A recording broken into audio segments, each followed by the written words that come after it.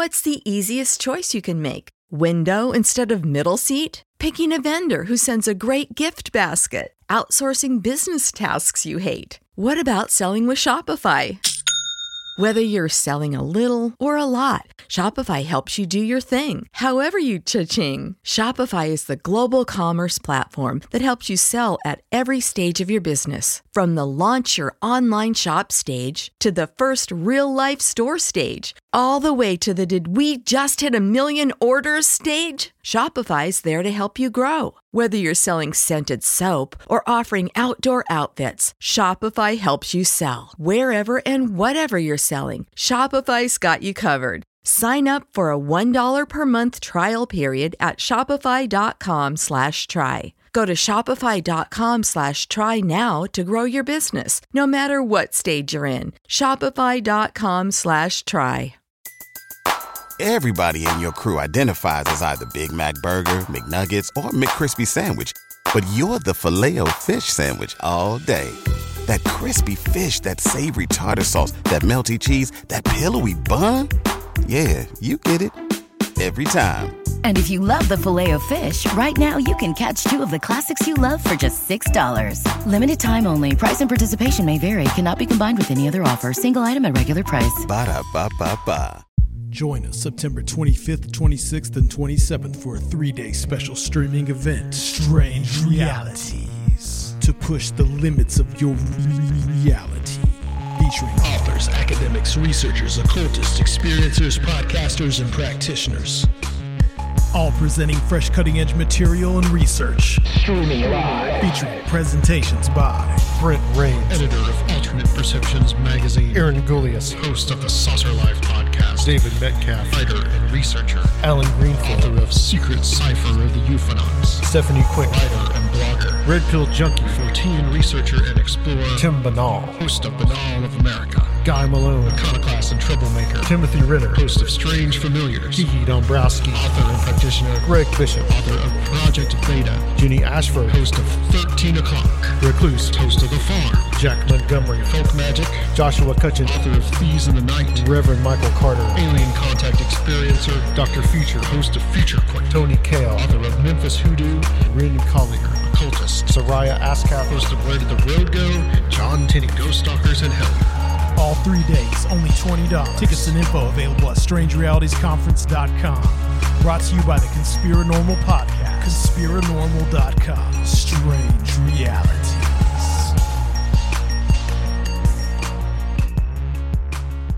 Okay, we're live. And welcome, guys, to yet another edition of the Strange Realities Conference preview episodes. We've got... we're on the Conspiranormal Show Facebook, and we're on YouTube. So yeah, we are here with Reverend Michael J.S. Carter. Reverend Carter, how you doing? How you doing today? Good to see y'all. I'm glad people are staying healthy. Yes, sir. Gotta stay healthy. Yes, and that's gotta kind stay healthy. I mean, if you can, you gotta keep that immune system high. Yeah, absolutely. That's what we're trying to do with this conference, is keep everybody healthy and not everybody beaten in the same place like we used to. Yeah. So Reverend Carter, we're happy to have you at the Strange Realities Conference. Thanks for inviting me. Yeah, absolutely. It's really great to have you with us. You were on Conspiranormal a long time ago. Yep. It feels like ancient times now. I remember. Back in the day, as the young folks say. That was like 2014, I think, or maybe 2015 might have been the last time I had you on. And I was kind of hoping that we would have you on with Guy Malone, because you guys have got a couple of interesting kind of contrasting different kind of subjects for this conference, because you're going to be talking about UFOs in the Bible, and Guy is going to be talking about aliens or demons, and here's why. That's the title of his conference. So his presentation. So we're going to be talking to him a little bit later on, But Reverend Carter, I kind of want to get a gist of what you're going to be talking about at the Strange Realities Conference coming up here at the end at the last weekend of this month. Yeah, the last week. Well, I'm going to be talking about, and when I first started talking about UFOs in the Bible, very few people were talking about it at all. Even more conservative brothers and sisters. Now, that had been my experience, and then as time evolves and as people do, and then more conservative brothers and sisters were talking about ETs or off-world intelligences, but they did say that they were demons. For me, it was a double-edged sword because at least people were now talking about it, right? It's one thing to say they don't exist at all, and that it's a desert and a sea between saying they do exist. I will say this. I do not personally believe that every extraterrestrial that people say they visit or whatever are angels, in the sense of that that everybody means you well, right? Just like there are different people who are more benevolent and malevolent. I would agree with that. I'm not like Brother Stephen Greer, who, for instance, will say that they're all sweetness and light.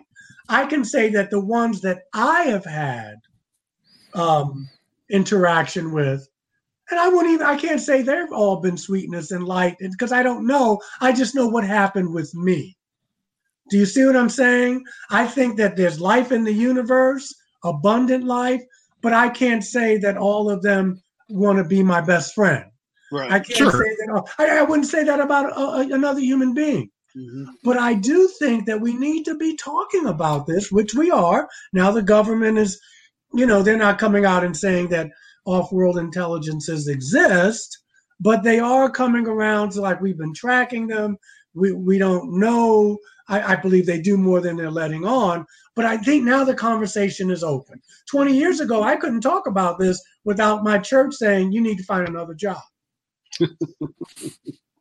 Yeah, so we've come a long way. Right. That kind of brings me to an interesting point. I should have set this up though a little bit. So you kind of have an interesting background with all this because you are an alien contact experiencer, which is a term that I much more go by than like alien abduction. I think that alien contact is much more appropriate. I think it's a more appropriate term. But you are also a reverend, as we described. But you're a Unitarian Universalist minister. Yeah, so, I grew up in the Baptist tradition. Yes, you did. Yeah, I grew up in the Baptist tradition. Yeah.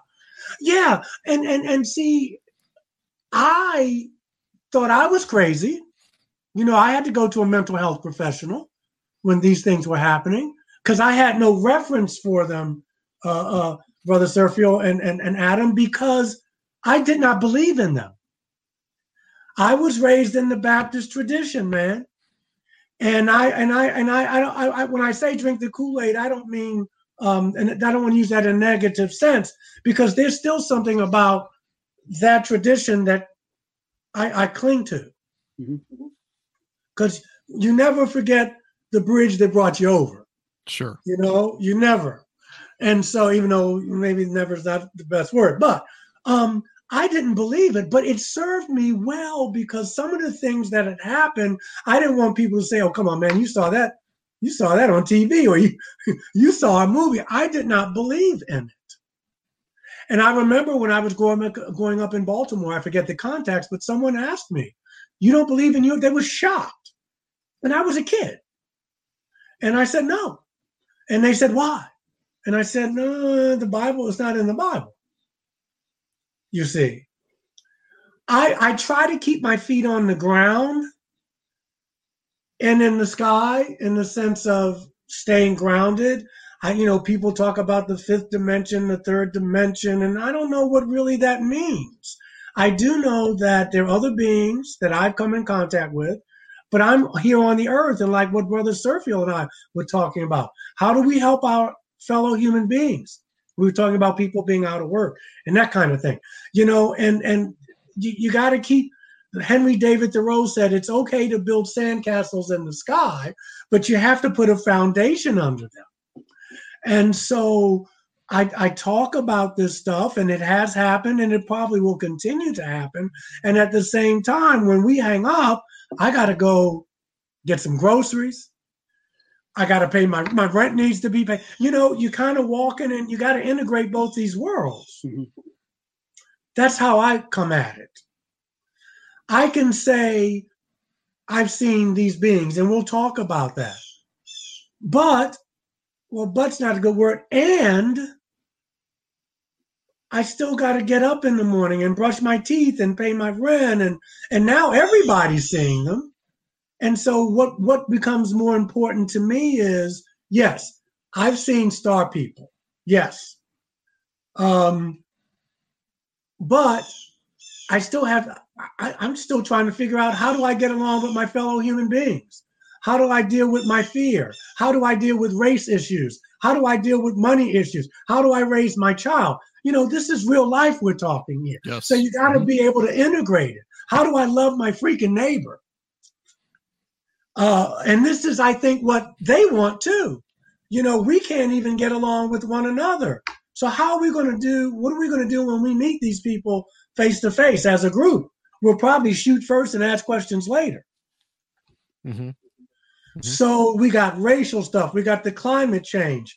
Brother Sergio and I were talking about, you know, the media is keeping us distant from each other. You can't blame everything on them. We make choices. So even though I've had these experiences, I want to know how to love.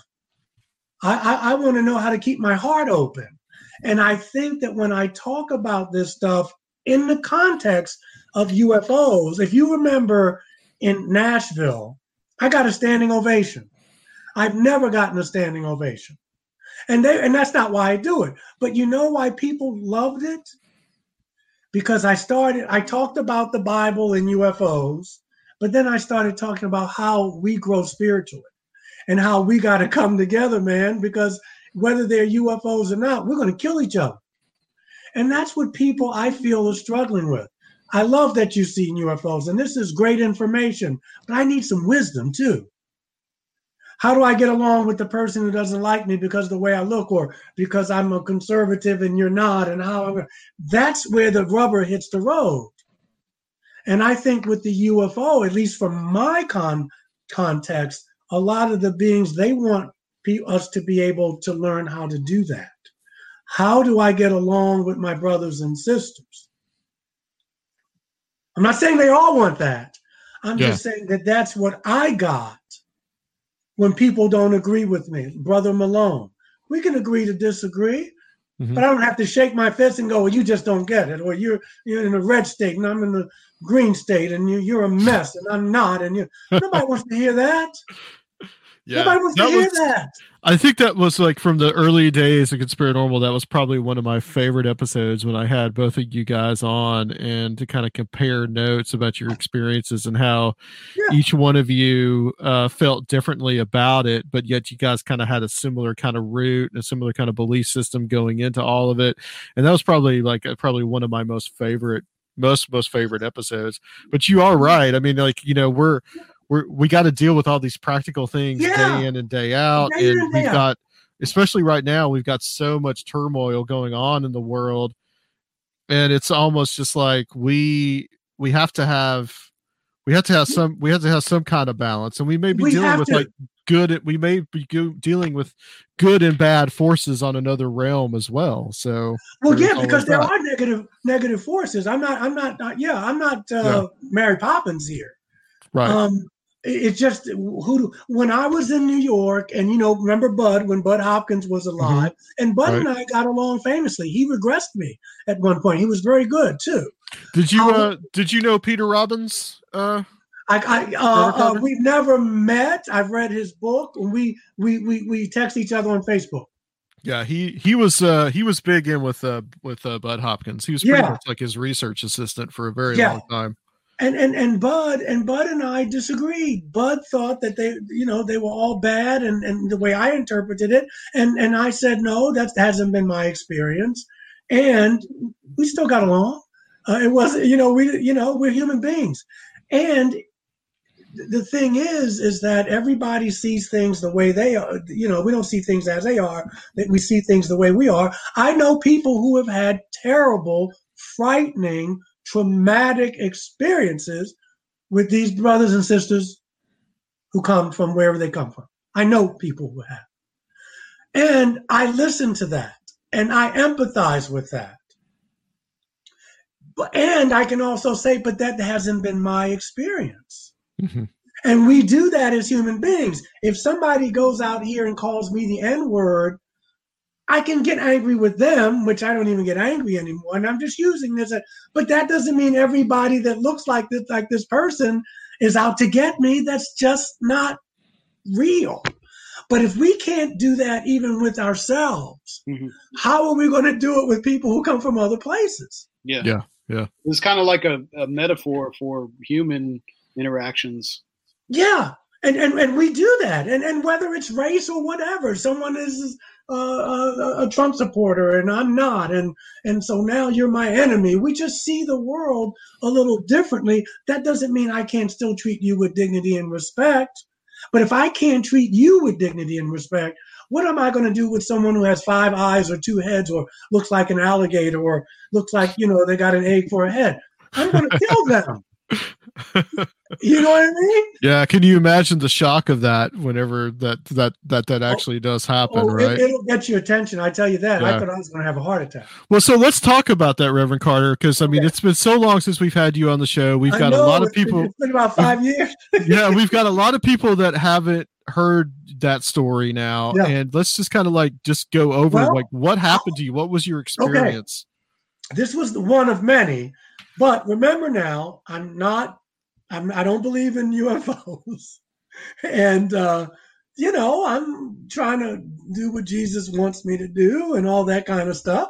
And I went to December 28th, 1989. I went with my girlfriend at the time, who later became my first wife. We went to Mexico, Cancun. And, they had bus tours to Chichen Itza to see the pyramids. Mm-hmm. See the Mayan pyramids, which was something to see. I haven't seen the Egyptian ones, and so hanging out, had a great time. We're there for 10 days. In Mexico, that was a day trip, and it was hot and it was beautiful. My friends were freezing in New York, so we go back home. We always wanted to go home between Christmas and New Year's, and so some friends of mine had invited me to a party in Hell's Kitchen down near Times Square. And I was tired, but I wanted to go. I wanted to show off my tan, and I was real dark from the sun. And, and they were freezing. That was wanted to gloat. I wanted to gloat. And so we went. I went. She didn't want to go. And no adult beverages were there. I had some deviled eggs, which I love. And I stayed there for about an hour and a half. I caught the subway back home. And in the middle of the night, I don't know where, to this day, I don't remember where I had to go to the bathroom or whatever, but I felt a presence in the room. I sleep on my stomach. I turned over. There was a being at the foot of the bed. And remember, during this whole time, either my girlfriend could not, or she just didn't wake up. The room is lit up like I'm in Times Square. I'm on the 15th floor of the Excelsior Hotel. So this is in it's in Manhattan. There's a being at the edge of my bed about 3-4 feet tall. He's got this blue light around him, like a cobalt blue, and around that, it's the brightness. A jumpsuit with a turtleneck, like a jumpsuit, real spindly looking man. I'm assuming it was a man. And the suit looked like Reynolds wrap. That's how it looked. It would look like Reynolds wrap that I have in there in my kitchen. And he looked at me and I looked at him and I thought my heart was going to come out of my chest. I pulled the covers up over me. I got in the fetal position. And I've had a gun pulled on me twice, but I was never as scared as that. I pulled the covers up. I heard this whoosh, whoosh, like a wind. and the temperature dropped like I was outside. It felt like I was outside. I pulled the covers down. Nobody was there.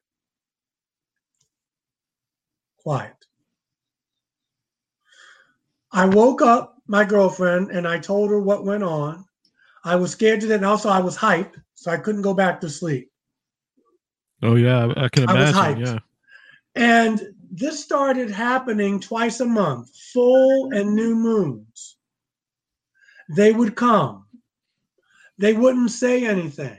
They would show me pictures in my head. They would paralyze me. After a few of these, I started trying to read up. I went to the bookstore of the Open Center on Spring Street. I felt like I was a little boy buying condoms. I wouldn't even look the cashier in the face. I had a stack of books, and I wouldn't even look at him. And he said to me, "You don't look too good." I remember. And he was bald with dreadlocks. The only dreadlocks he had were on the side. He was a very interesting looking man. And he said, "Is this a hobby or is this for real?" And I said, "It's for real." And he said, "You don't look too good." And he wrote down a number. He said, "Call that number. You'll be with some people who can help you." And that's how I got in my support group. I bought every book I could find on it. I picked up a book called Encounters by Dr. Edith Fiore. I still have over there on my bookshelf. In the back of the book, it had therapists that you could go to if you had these experiences. I can laugh now, then I couldn't. I couldn't sleep. I wouldn't turn the light out. And they would always come when my girlfriend wasn't there because she worked at night. Every new and full moon. Not the exact day, but for about 8 months. That's interesting. But she regressed me, Dr. Jean Mundy, whose picture is on one of my slides. And she let me know that I was not crazy. She said, "It's good news is you're not crazy. You can figure out if it's good or bad the other way, but you have been visited." And then years later, Bud regressed me. And that was the beginning of my journey. Since then, I have seen reptilians. I have seen blue people, with someone told me they were for Arcturus. I had a healing from a blonde, blue-eyed brother, big muscular brother. Preston Dennett put me in his book, UFO Healings, Part 2. He put my story in there. And when I came back from seeing you in Nashville, I met a woman there who was a big fan, and she put me in touch with people for speaking engagements and what have you. But to make a long story short, she had a friend that was a lawyer and who was also a psychic. And I said, "That's an interesting, I've never met a lawyer. Usually that's left brain, right brain." And she said, she said, "Listen, I don't know you. So-and-so speaks highly of you." And I told, she said, "I heard your story from my friend." She said, "Have you ever seen a praying mantis before being?" I said, "No." She said, "This is going to sound weird, but I see a praying mantis being around you, and you're going to see him. And what do you say to that? What am I?" And I said, okay. 2 nights after that, a praying mantis being came in my room and jumped on my bed there, this far from my face. I had never seen that species before.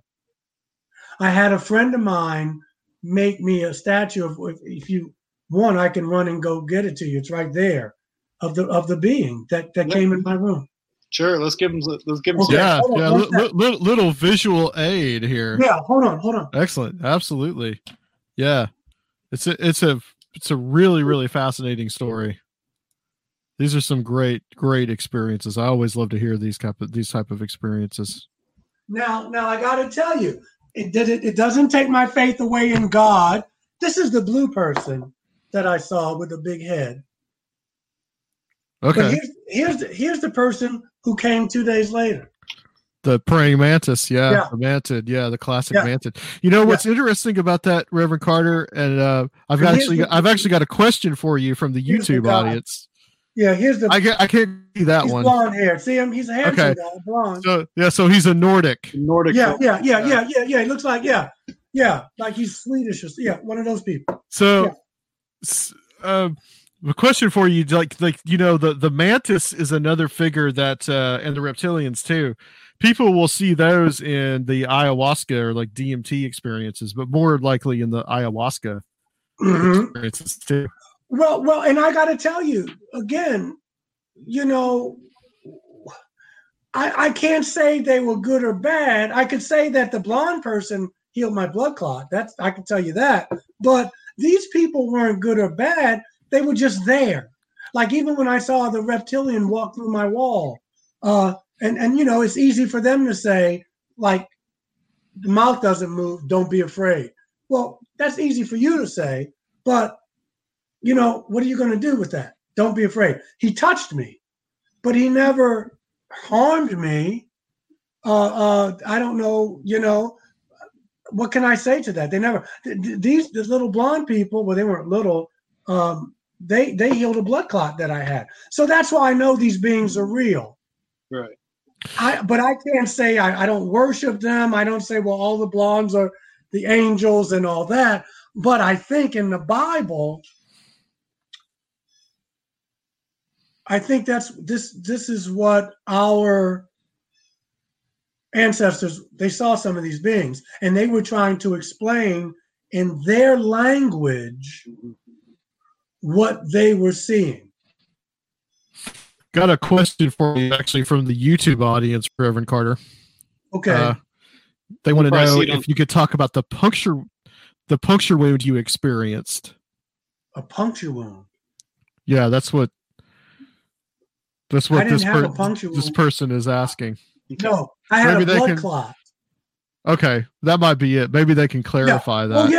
Oh yeah. Well, that's where these people came. Yeah. Okay. July 4th, 2013, 10 minutes to 9:50 p.m. EST, Eastern Standard Time. There's a little backstory I'll tell you quickly. I don't like fireworks. Not that I don't like them, but here, when you go to the fireworks, you get there at 7 o'clock. They don't start till 9:30. You got to find parking. Mosquitoes are eating you up. People are sitting like you need a lubricant. They're so close. The fireworks are over at 5 of 10. So it takes me 2 hours for a half-hour show. I don't like. But meanwhile, I'm trying to be a good dad. My daughter and my ex-wife love them. July 13th, 2013, look it up. It was a severe thunderstorm here in Asheville, so they canceled them. I was so happy. But it was a lot of thunder. And I had a lot of friends who fought in Vietnam. And they would tell me about their experiences. Some of them were special forces. Some of them were regular army, what they went through. And so they would say, Michael, you would have to sleep through artillery, incoming and outgoing. You'd be sleeping in a foxhole. There'd be mud there. You try to catch a couple hours sleep. I was like, oh my God. And when the thunder was happening, I said to myself, I remember this is what my buddies went through, because I couldn't go to sleep. But I was laying on my stomach like in 1989, I sleep on my stomach, and I felt something in the room. And I got to tell you, when these folks visit me, the air gets real still. I can't explain it. It gets like heavy. I just can't. I don't know any other word. It gets really quiet and still. It's freaky. Like if they're birds, you probably wouldn't hear them. I turned around. My bedroom's right there. And there was a being with like a page boy haircut, blonde brother. Hair wasn't long as him, but blonde. Muscles, ripped. He had on a robe with a belt that was like a rope. And it's not a hoodie. What do you call them? Like the monks, a cowl. He had that on. big blue eyes, but you could see his muscles bulging through this robe. Maybe there's a gym on the ship. I don't know. I looked at this guy, and he looked at me, and he stuck his hand out, and a light green apple light came out, and it hit me in my stomach. Now, here's the backstory. 2013, I'm getting divorced. My dad died. Sounds like a country western song. And I was going to get fired from my job because I thought I was. I'd wound up keeping it for another year and a half. But this was all happening at once. And this being comes. And so I had a blood clot that was from my ankle to my groin area on my right leg. I have real skinny legs. They look like ostrich legs to me. My right leg looked like LeBron James' leg. I wish my legs were that muscular, but I had a blood clot. I was taking Coumadin, and which they call Wayfarin, and I was injecting myself in my stomach with something called enoxaparin. It's a blood thinner. This guy, well, it wasn't him, but blonde hair. I don't want to say they all look alike, but you get my drift. And when I got out of bed, well, after he left, he just dematerialized. His body, like Star Trek, and the molecules, he was gone. I called Preston because I already had his book about UFO healings. My leg, the blood clot was gone. I called Preston. He's on the West Coast, so it's 10 of 7 there. He wasn't there. I look at my leg again. It's gone. I didn't have the wherewithal to take a picture. I was just buzzing and I was out. But when I saw my ex-wife and my daughter, they were like, "Oh my God, your leg is healed." I said, "Yeah, that's my proof." Well, I mean, they know I had these things before. They knew I wasn't making it up. My big thing was when I went to the doctor to tell them, to show them that my leg had healed, because I had to go back. You know, they stick this thing and they take your blood and they do all that with clots. And the doctor was not having it. The doctor was like, "Oh, come on, what happened?" And I said, "Maybe the medicine's working." He said, "You were just here 10 days ago. I just took your blood work." And finally, I said to the doctor, "Look, aren't you happy for me?" Because they were not letting it go, Adam. Silvio, they were not letting it go. And finally, they said, "Of course we are. Of course we are." But I wound up putting them on the defensive. I said, "Can we just say it's unexplained?" I could not tell my doctor that a blonde-haired extraterrestrial hit me with a green light, and I could not say that. But that's what happened. Yeah, he probably would have been like, "Oh, they might have put you in another hospital." Yeah. They would have taken me to But that's so I didn't have a puncture wound. That's the wound that I was healed of, that blood clot. That was the $100,000 thing there. Oh yeah. And I had never seen a blonde, blue-eyed person like that before. My friends in Europe, who are contactees, experiencers, they say we see them all the time here. Up to that point, I had never seen that. And then when I meditated the next day, I closed my eyes, that being was there. He looked at me. I remember I closed my eyes and that face was there. And it was 2 of them. And they both blinked at the same time. And I blinked. And I remember opening my eyes and going, "What?" And closing my eyes. And they were there. And I just said, "Thank you." I said, I hope you can hear me. Thank you. Reverend Carter, do these things happen more to you when you're in kind of like a transition in your life? That's a great question. Because it kind of sounds like what you said, like you were talking about the July, the July 4th time period, and you were going through a divorce. You were kind of looking at maybe your job wasn't going to be around much longer. A lot of stuff. Your dad had passed away. A lot of stuff had just kind of happened all at the same time, and then all of a sudden, these experiences happen. Yeah, there's something to it. Because in December, at that time, I was an actor in New York in '89. I was living a fast life. I was drinking and drugging and sexing and smoking. And they came. That was the first time. And they never said to me, what are you doing? Mm-hmm. It was just the feeling afterwards was like, what are you doing? Mm-hmm. What are you doing? This is not what you signed up for. But it was up to me to make that transition. They never said, we got a lesson for you. It wasn't grandiose. You're the savior, or you're going to be. It was afterwards. It was like someone threw cold water in my face and said, "What are you doing?" You had an anti-structural lifestyle, as they call it. Yeah, I was crazy, man. I was an actor in New York. I thought I was going to be Denzel Washington. I wound up being a minister. You know, I was going to be an actor. I mean, I was an actor. And so, and even with my dad.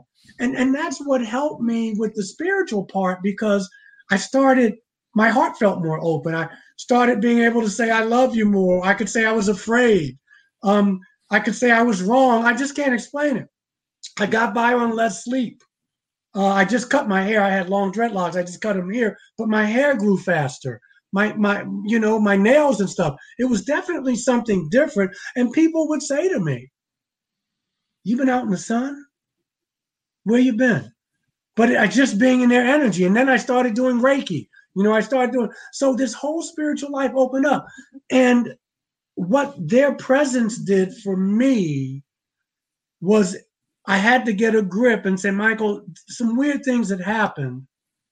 And I had a painful incident happen that they did. And I had to say, don't do it anymore. And they stopped. But my point, and we can talk about that. But my point is, it made me say, Michael, where else in your life have you let fear rule? Because even though these people look different and they come up different, walking through walls or stuff like that, they have never hurt you. If anything, you've become more human. Do you know what I mean? Right. So yeah, because you had these experiences, and then it set you on to this path where you are now. Like you became more spiritual, and you became this. You started studying to be a minister, I was working towards that. Don't get me wrong. They didn't just gave you the push. Yes, they gave you the push. Yeah, it sped it up. Right, it sped it up. You know, it's interesting, Reverend Carter, because, I met you over there at the Alien Expo over there in Knoxville last year. We talked just briefly, and Serfiel and I had the pleasure to see Ray Hernandez's speech there at the conference, and pretty amazing. I mean, the free study and everything that it has entailed, and we talked a little bit about this with Brent Rains as well. And the doctor that he had on with us, I think Robert, they have talked about, one of the things that Ray compared was the near-death experience and the alien contact experience, and just how similar it was, and just how much it had really kind of had changed people's lives. People that have near-death experiences, their lives are changed. Mm-hmm. There's no doubt. They're less fearful of death, and life is radically improved. But you'll have the most hateful person become like the most loving person after something like that. So it sounds very similar, your experience, to others' experiences with alien contact and near death, which I think in some weird way are kind of one and the same. There's a real spiritual aspect to it's a rebirth. These experiences. It's a rebirth. And I wrote a chapter in that book for free, UFOs Beyond Belief. Yeah. I wrote a chapter on UFOs, and it was called the Spirituality of the Experiencer. Ray had asked me to write a chapter on that with someone else. And that's what we talked about. Now, I want to go back to the beginning when we started out. Everybody doesn't have that. And I don't know why. Some people say it's karma. Some people, I don't know why it is. But there are some people who have just the opposite. That it was so terrifying and traumatic. My life has changed, but it's changed a different way. Just we got to like be able to make room for those stories. Just like in the NDE, the near-death experiences, people also have hell-like experiences too. Yes. Yeah. But the thing is that with people that have those traumatic experiences, their lives become changed. That's right. That's right. So like the end result is still the same, no matter if it's a beautiful experience or it's absolutely just terrible experience. People come out of it changed. You come out of change. Yeah. And isn't that, Sophia, more the expert on this, isn't that some of the same concepts in occultism? Well, I mean, it's just the initiatory framework. It's the trial. I mean, that's, and it's psychedelic experiences are similar too, as far as people can have bad trips, but learn a lot from those bad trips. Yeah. And it's, but I think with the free study, I mean, it really showed that the experiences are overwhelmingly positive. The majority are overwhelmingly positive. Mm-hmm. Yes. Yes. But even just those negative experiences keep something positive. Just like in near-death experiences, the positive experiences outweigh the negative. Yeah. Yeah. It's the initiation. And like you said, it's like an initiation almost, because my life totally changed after that. Now, do I enjoy a couple beers and a glass of wine? Sure. But that wasn't my whole thing for living. I'm chasing the carrot, I'm going to get this movie. I'm going to do this show, and I'm going to date this one, and I'm going to go get drunk, and I'm going to do cocaine. I'm just going to, no, it was just like, zoop. Because it was free will. I could have just rejected all that and kept going on my way. But there was something in me that made me go deeper into myself. And I credit myself with that, because I was on that path, really. I mean, I was reading and studying, but I was still partying and doing all that. But that was the cold water in my face, and it made me take myself and my life more seriously. Yeah. Yes, absolutely. Let's talk a little bit, Reverend Carter, about your presentation, kind of what you're going to be talking about. Just sure. Kind of give a brief teaser. Yeah. Well, I'm going to be showing some slides and about for some biblical scenes, and talking about from Old Testament and New. We can get into both, and in the time allotted, and talk about why I believe that if you put the word angel, if you put ET or off-world into whatever, in every place you see the word angel in the Bible, it makes more sense, because angel just means messenger. And so how our ancestors interacted with these beings, and how some of these beings may be responsible, not intentionally, for the biblical religion as we know it, for Judaism as we know it, and for Christianity as we know it. I will argue that Jesus of Nazareth was either a hybrid or had very close contact with these off-world intelligences. And for me, that does not change his ministry at all, but that there's a possibility that he was such an advanced soul that he was having these contacts as well. That could be a little, well, I don't know in our crowd, but that'd be a little controversial in some other crowds, for sure. Yeah, I mean, but I want to be clear. This is from what I'm saying. It doesn't mean they have to take it as gospel. Yeah. But that's what we're talking about. We can agree to disagree, but I'm just saying where the evidence leads me. And, it's like anything else. If there's some truth there, it'll stick with them. I'm not here to convince. I'm just going to give you what I'm saying, and you can go, oh, come on, man, that's crazy. And that's fine. We'll both sleep well at night. I'm not here to make you believe me. I'm just telling you what I think is a possibility. Oh, yeah. Yeah, absolutely. And I do appreciate you doing it. I don't know if you can see my shirt. Says, yes, humans are real. On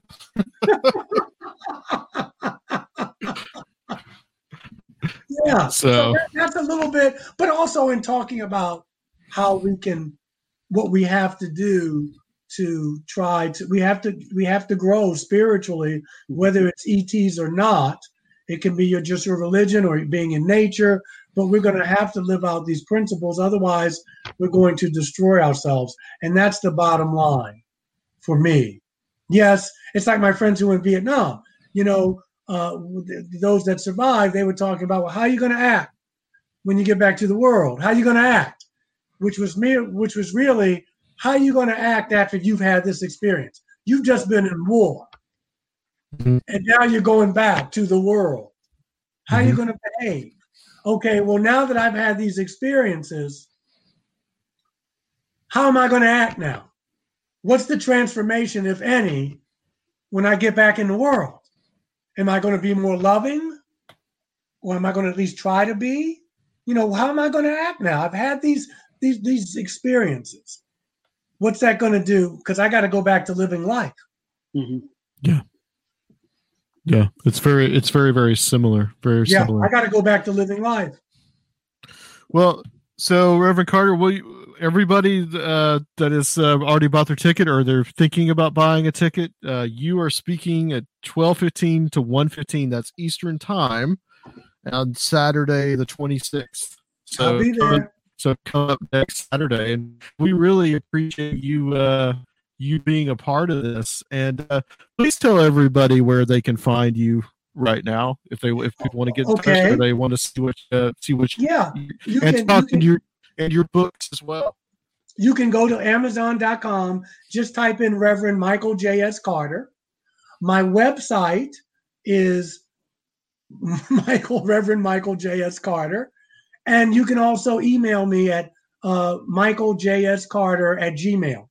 I will answer any queries. I get back to you as quickly as I can. I don't check my website that often. If you prefer to leave a message that way, I'll get to it. And you can go to Amazon, and I have 4 books, 2 on spirituality and 2 on extraterrestrial life, and UFOs Beyond Belief is the book that I've written the chapter for about UFO, about spirituality and the experiencer. I'm looking forward to it. I want y'all to stay healthy. And no matter what happens, keep the love in your heart. This will end. The virus will end, and we still got to learn to love each other. So don't get discouraged. If you got to turn the TV off, turn the news off for a couple of days. But we'll be okay. But we got to hang in there with each other. Thank you. Absolutely. Yeah. No truer words were spoken. Yeah. Got to hang in there. Don't let the fear make you crazy. Yeah. Yeah. I agree. Don't do it. All right, Reverend Carter, thank you so much for joining us. Stay with us just for a little bit. We will be back with Guy Malone at about 4 Eastern Standard Time. See you guys on the streams then.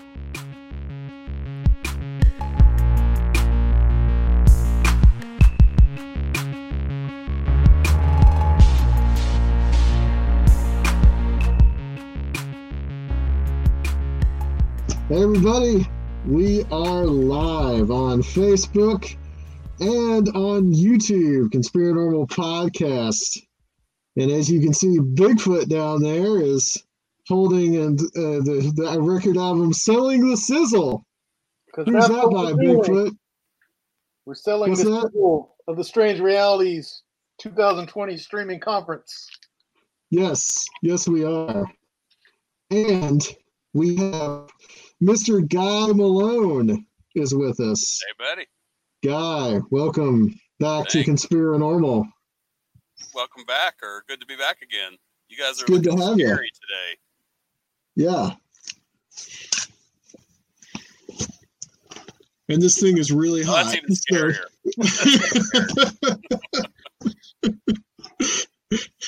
We were just going to talk a little bit about the Strange Realities Conference and what we got going on. And just a few kind of housekeeping things about that. I think it's a good thing to do.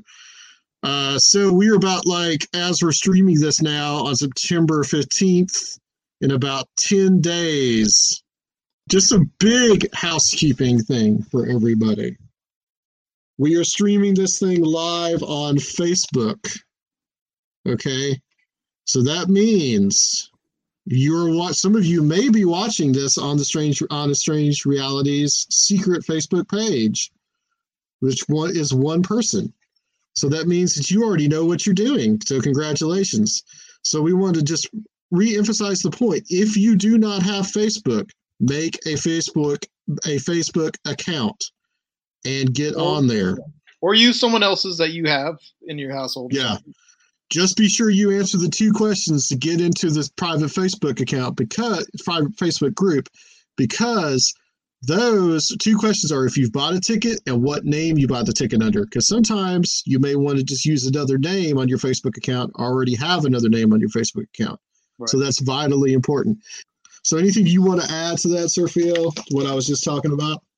Really, this is just the best way to do it at this point. We want to find some other ways in the future. I know there are definitely reasons why it's not optimal to be depending on a private Facebook group, but as of right now, it is really the best way to do this. YouTube has a lot less capabilities than it used to have for things like this. And, we don't even know about a future for really doing this on Facebook, as they are probably moving against things like this, as well as music streams and, things that were announced real recently.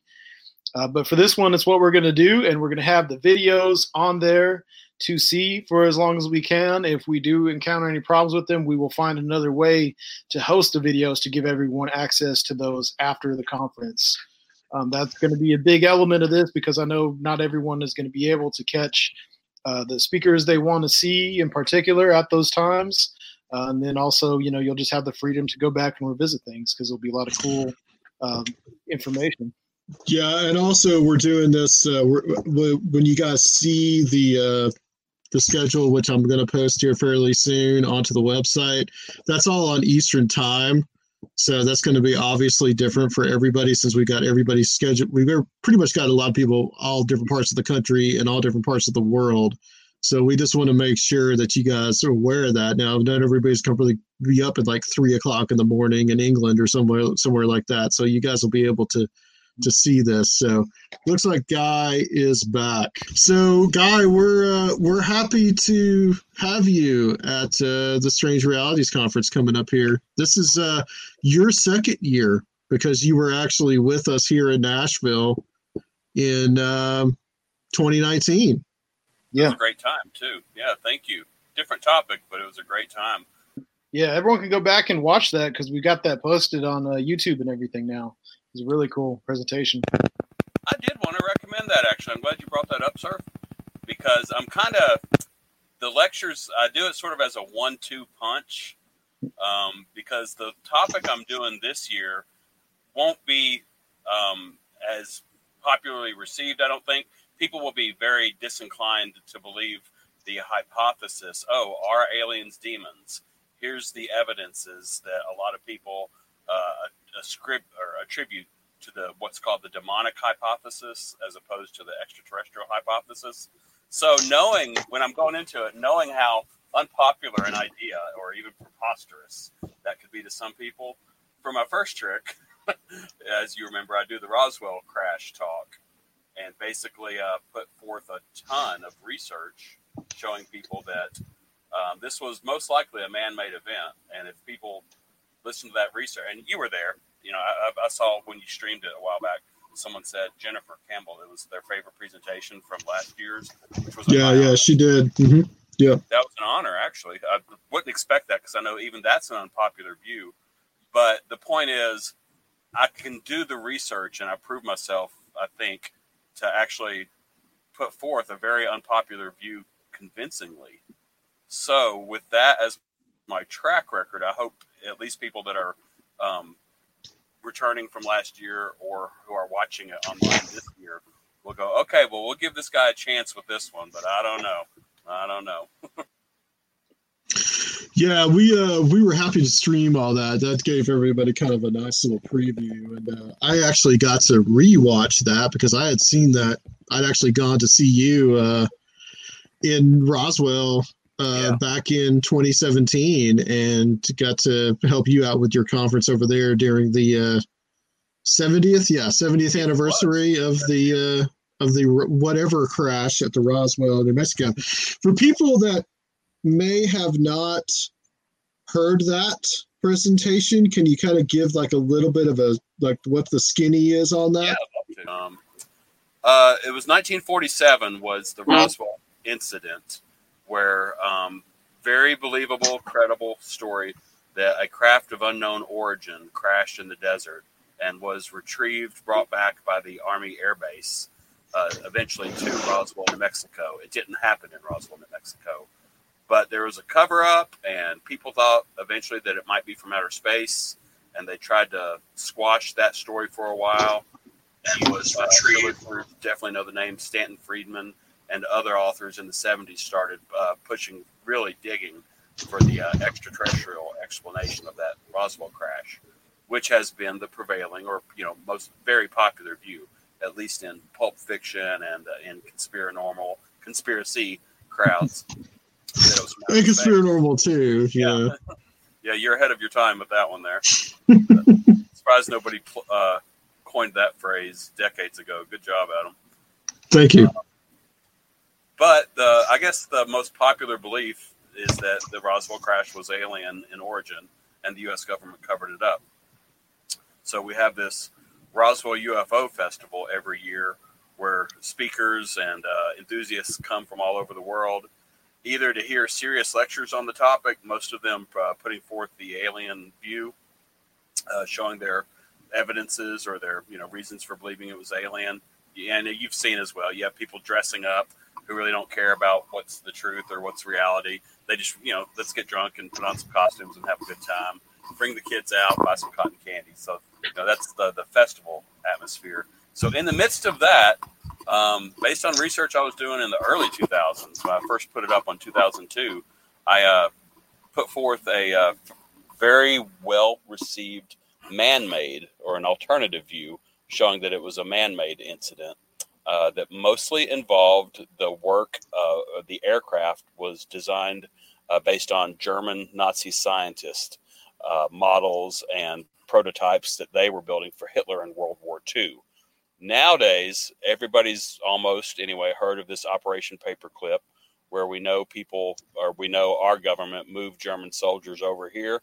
But in the 40s, in 1947, during the Roswell incident, that was not common knowledge. It was above top secret. To some degree, it was happening against the direct orders of our president at the time.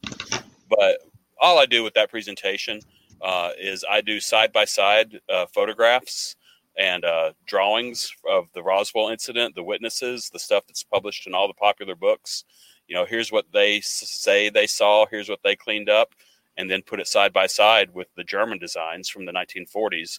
And it's, for many people, it's a slam dunk. The show's over right then. As soon as you see that what the witnesses from Roswell were drawing or were claiming that they worked with looks just like the German craft from the 1940s. And it went over pretty well at your event. It usually kind of does.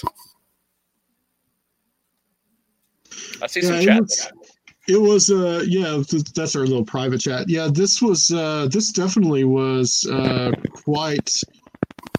I think you really had everybody kind of on the edge of their seats on that one. Yeah, this was kind of a, and I think what you're going to do this time is kind of a sequel to that. But I want to talk a little bit about just what's life like there in Roswell, because I mean you came back to Nashville a little while. That's kind of where you and I became friends. But what's life like in Roswell, New Mexico, in the center of alien UFO weirdness? That one weekend a year is when it's at the peak weirdness.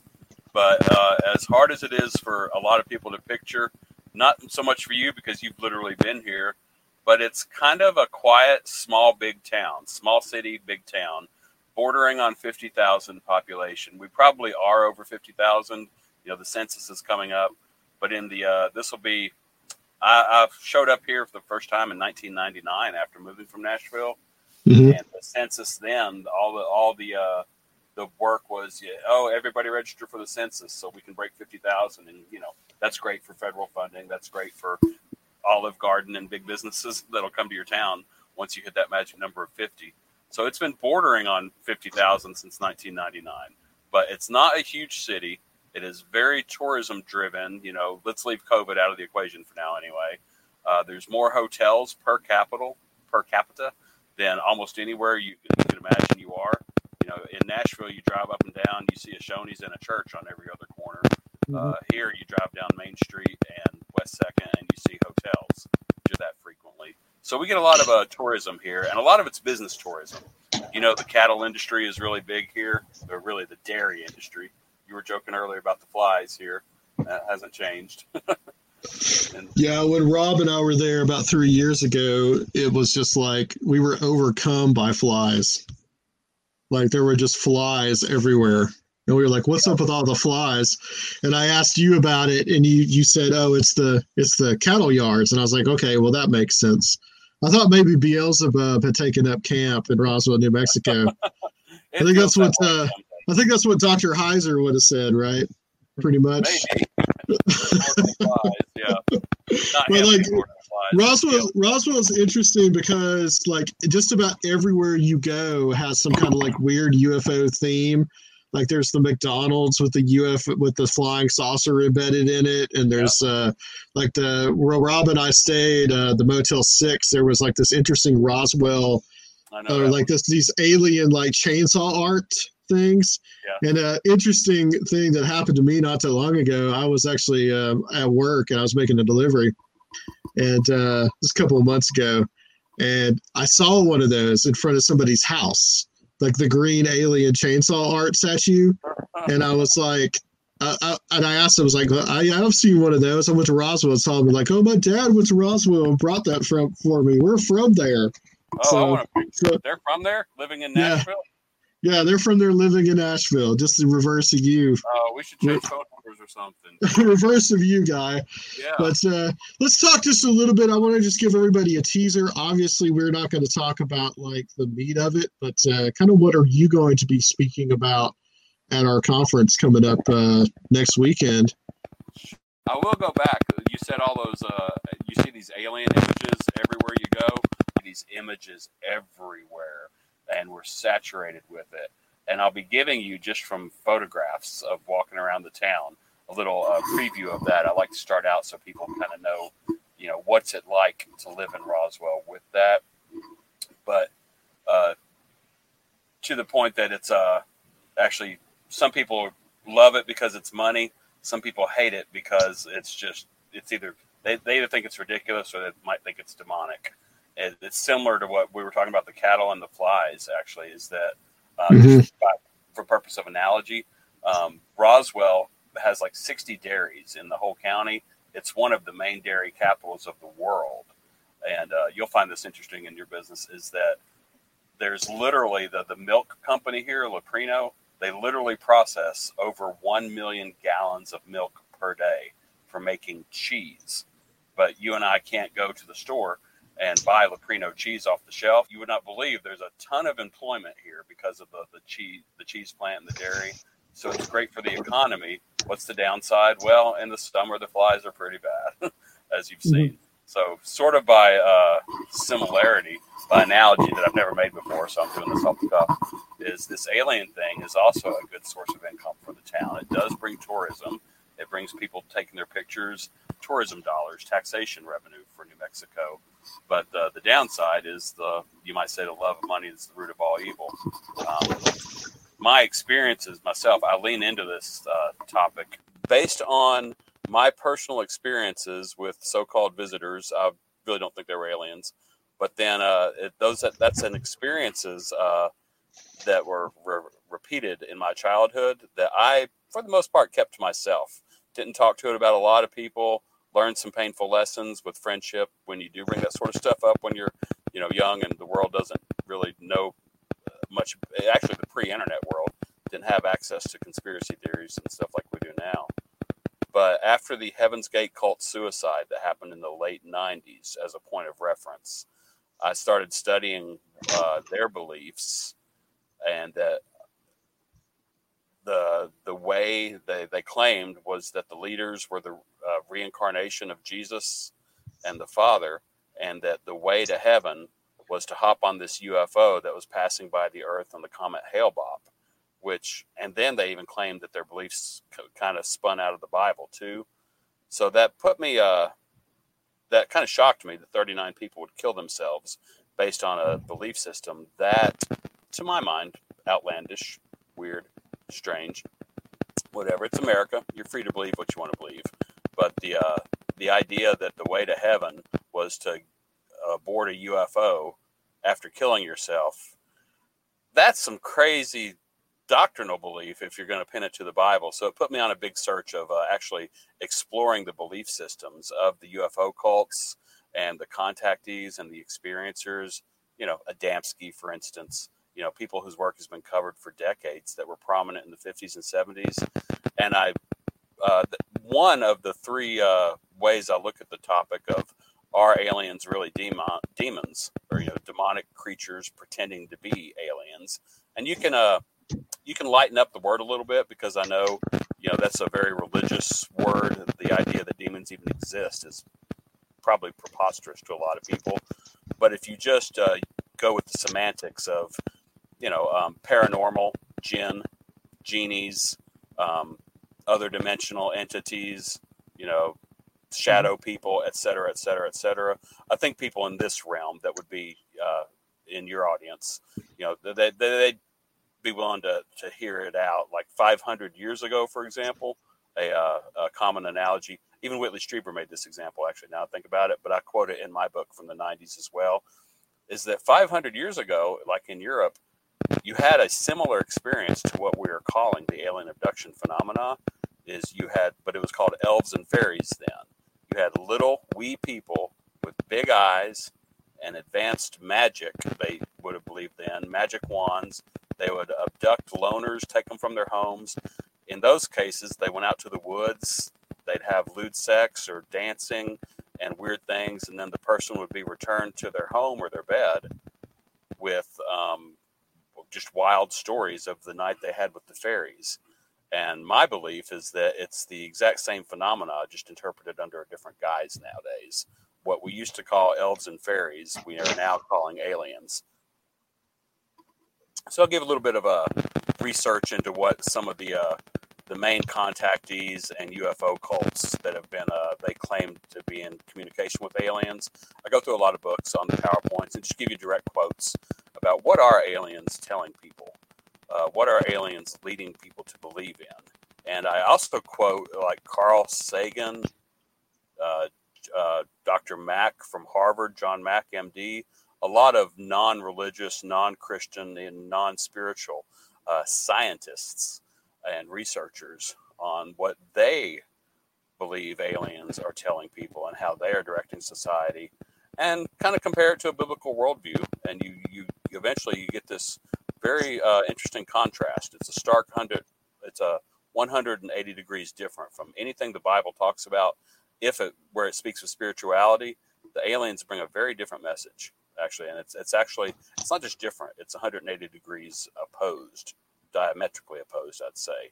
But again, kind of like that Roswell talk, it's one thing for me to say, I believe the Roswell incident was man-made.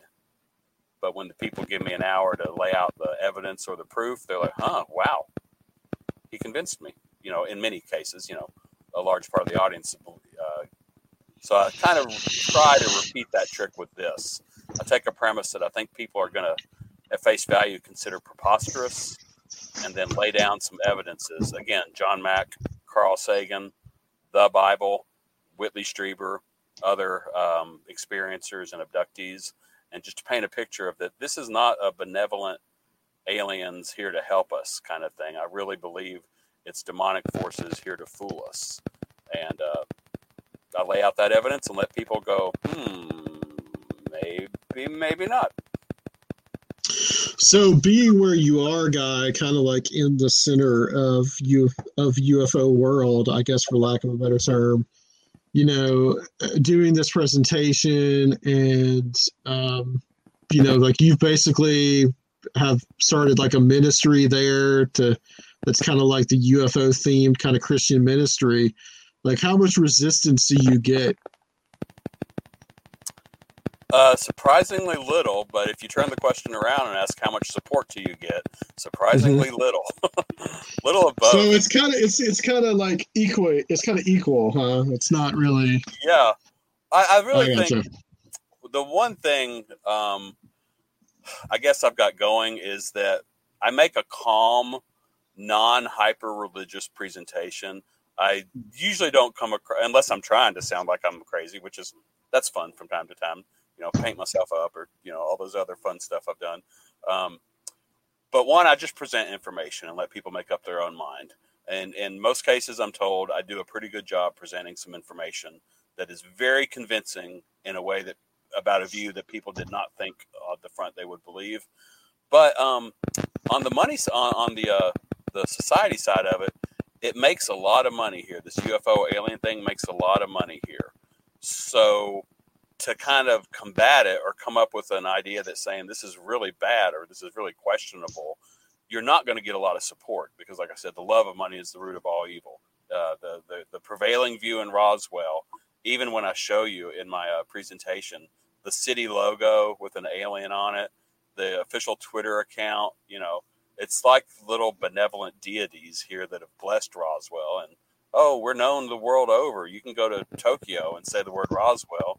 You don't even have to say Roswell, New Mexico. People know what you're talking about. We've got brand recognition. It draws in tourism.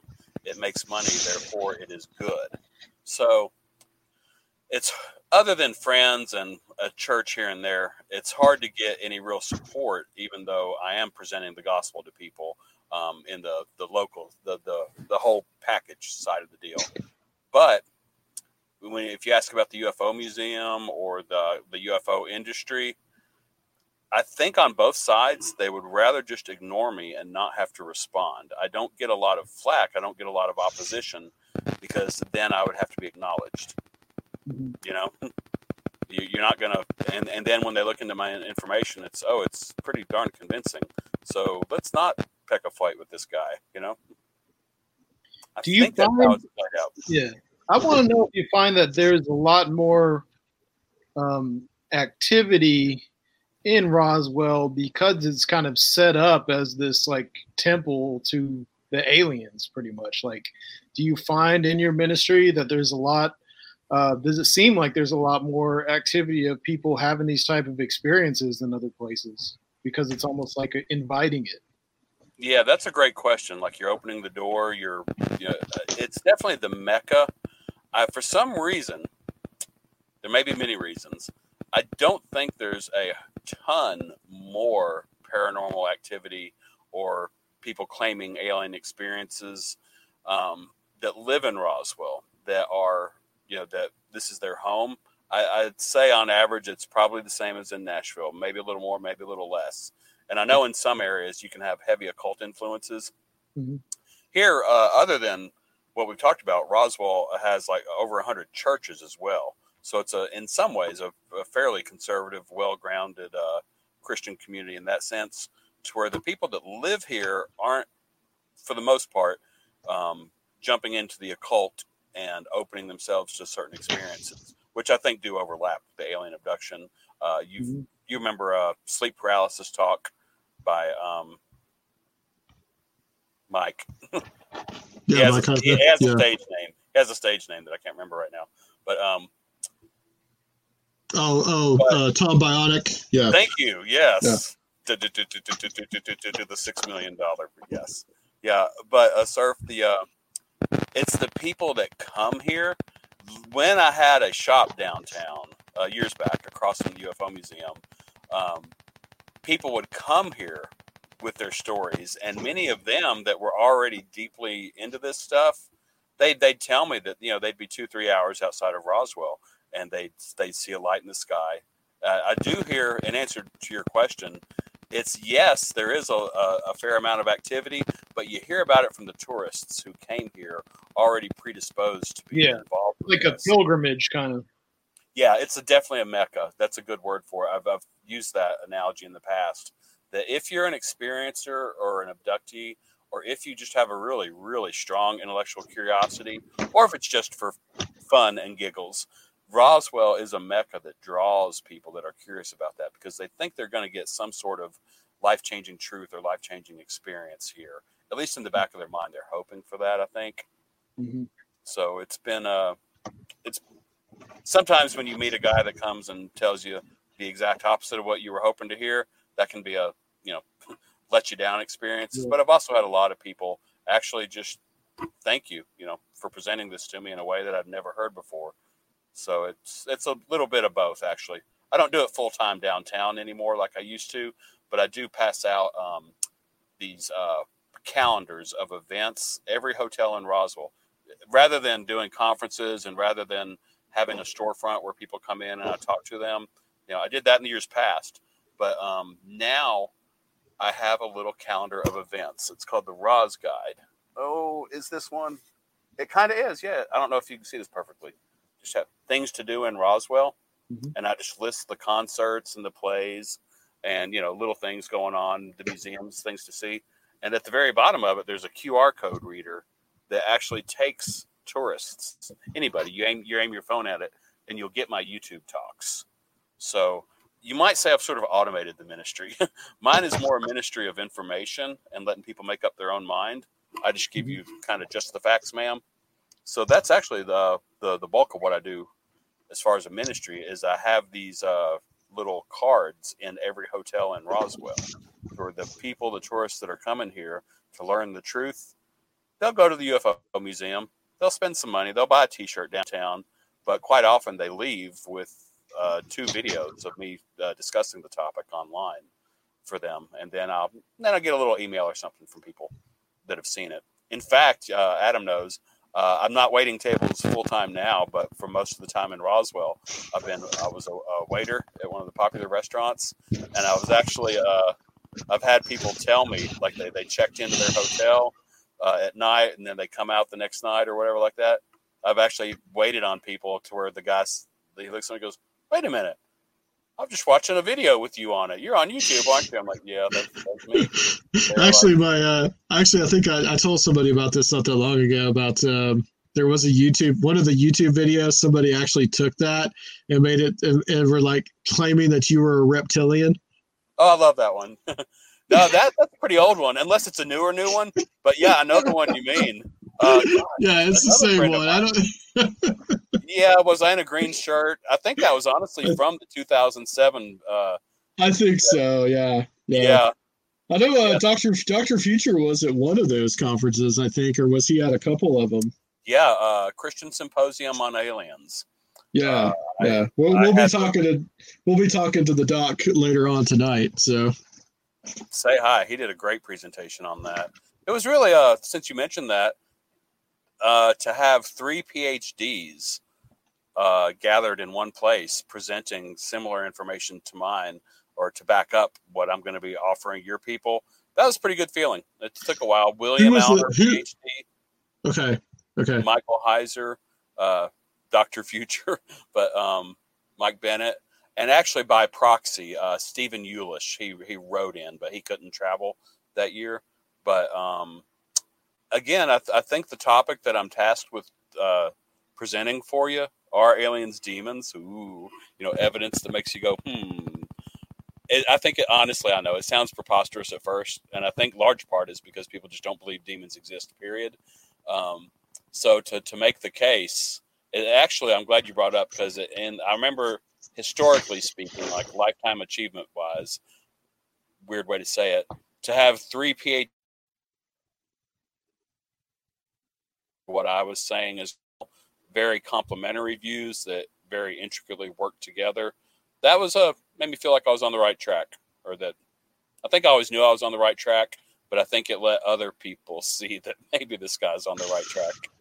Well, we were just speaking just a few hours ago to Reverend Michael Carter, who I actually had you on the show with quite a few years ago.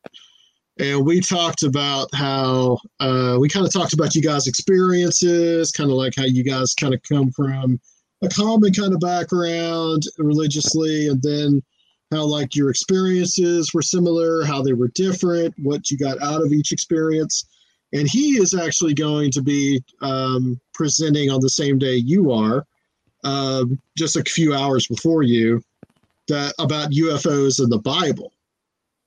And so he's going to be talking about how, like, some of the, he I guess he believes somewhat in like a physical existence of these beings, I know that you're much more on the spiritual side, as am I.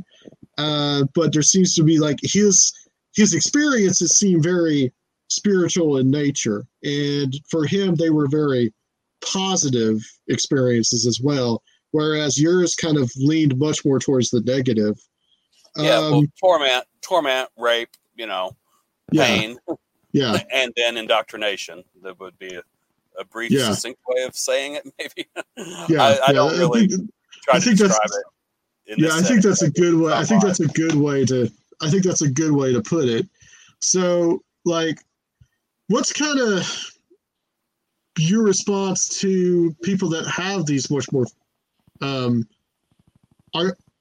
when they're talking about these more positive experiences, do you think they're actually having, for the most part, positive experiences, or is there kind of is there more going on here?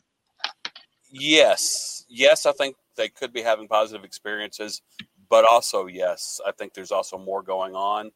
And I think Joe Jordan's put it real well in the years past. It's a good cop, bad cop scenario where you have the one that seems to have your best interests at heart, helping you out and doing you favors, and in some ways protecting you from the one who just wants to slam you in jail and make all these threats. So you kind of side with the good cop eventually, give them what they want without ever realizing that the two are working together and on the same team the whole time. The thing is, I remember when we talked with Dr. Carter, he and I got one of my favorite shows. I mean, it really was one of my favorite shows from that time. Yeah. I should listen to it again, but I do recall he and I got along great. It wasn't a debate. He presented his experiences and his views. I presented mine and my views. But what I find about this topic specifically, aliens, abduction, demonic, or whatever like that, is that I've seen not just, I don't know how Dr. Carter presents it, but I know like the History Channel had their UFOs in the Bible series years ago, which you might even say was the pilot episode or the precursor to the whole Ancient Aliens series. I think actually Dr. Heiser, Mike, he actually he got this look in his eye like he complimented, said, yeah, that is a good way to put it. That the show that both he and I were interviewed for actually on History Channel years ago, UFOs in the Bible, it turned out like that was the pilot or the kickstart to the whole ancient, but it presents the view that the fire by night, cloud by day that Moses and the Israelites followed was really a UFO that God was working through. These many alien, when I present it to you, What's the easiest choice you can make? Window instead of middle seat? Picking a vendor who sends a great gift basket? Outsourcing business tasks you hate? What about selling with Shopify? Whether you're selling a little or a lot, Shopify helps you do your thing, however you cha-ching. Shopify is the global commerce platform that helps you sell at every stage of your business. From the launch your online shop stage to the first real-life store stage, all the way to the did we just hit 1 million orders stage. Shopify's there to help you grow. Whether you're selling scented soap or offering outdoor outfits, Shopify helps you sell. Wherever and whatever you're selling, Shopify's got you covered. Sign up for a $1 per month trial period at shopify.com/try. Go to shopify.com/try now to grow your business, no matter what stage you're in. Shopify.com/try. Everybody in your crew identifies as either Big Mac Burger, McNuggets, or McCrispy Sandwich. But you're the Filet-O-Fish Sandwich all day. That crispy fish, that savory tartar sauce, that melty cheese, that pillowy bun. Yeah, you get it. Every time. And if you love the Filet-O-Fish, right now you can catch 2 of the classics you love for just $6. Limited time only. Price and participation may vary. Cannot be combined with any other offer. Single item at regular price. Ba-da-ba-ba-ba. Aliens literally tell people in their experiences, positive or negative for that matter, that think much that you read in the Bible is really a UFO experience. And even something as some would say crazy as the idea that Mary was not really born of a virgin, but that she was artificially inseminated with alien DNA, and that Jesus was a hybrid, and that's why he. Yeah, that actually came up when we talked to Reverend Carter. Yeah. Which kind of disheartens me, makes me sad.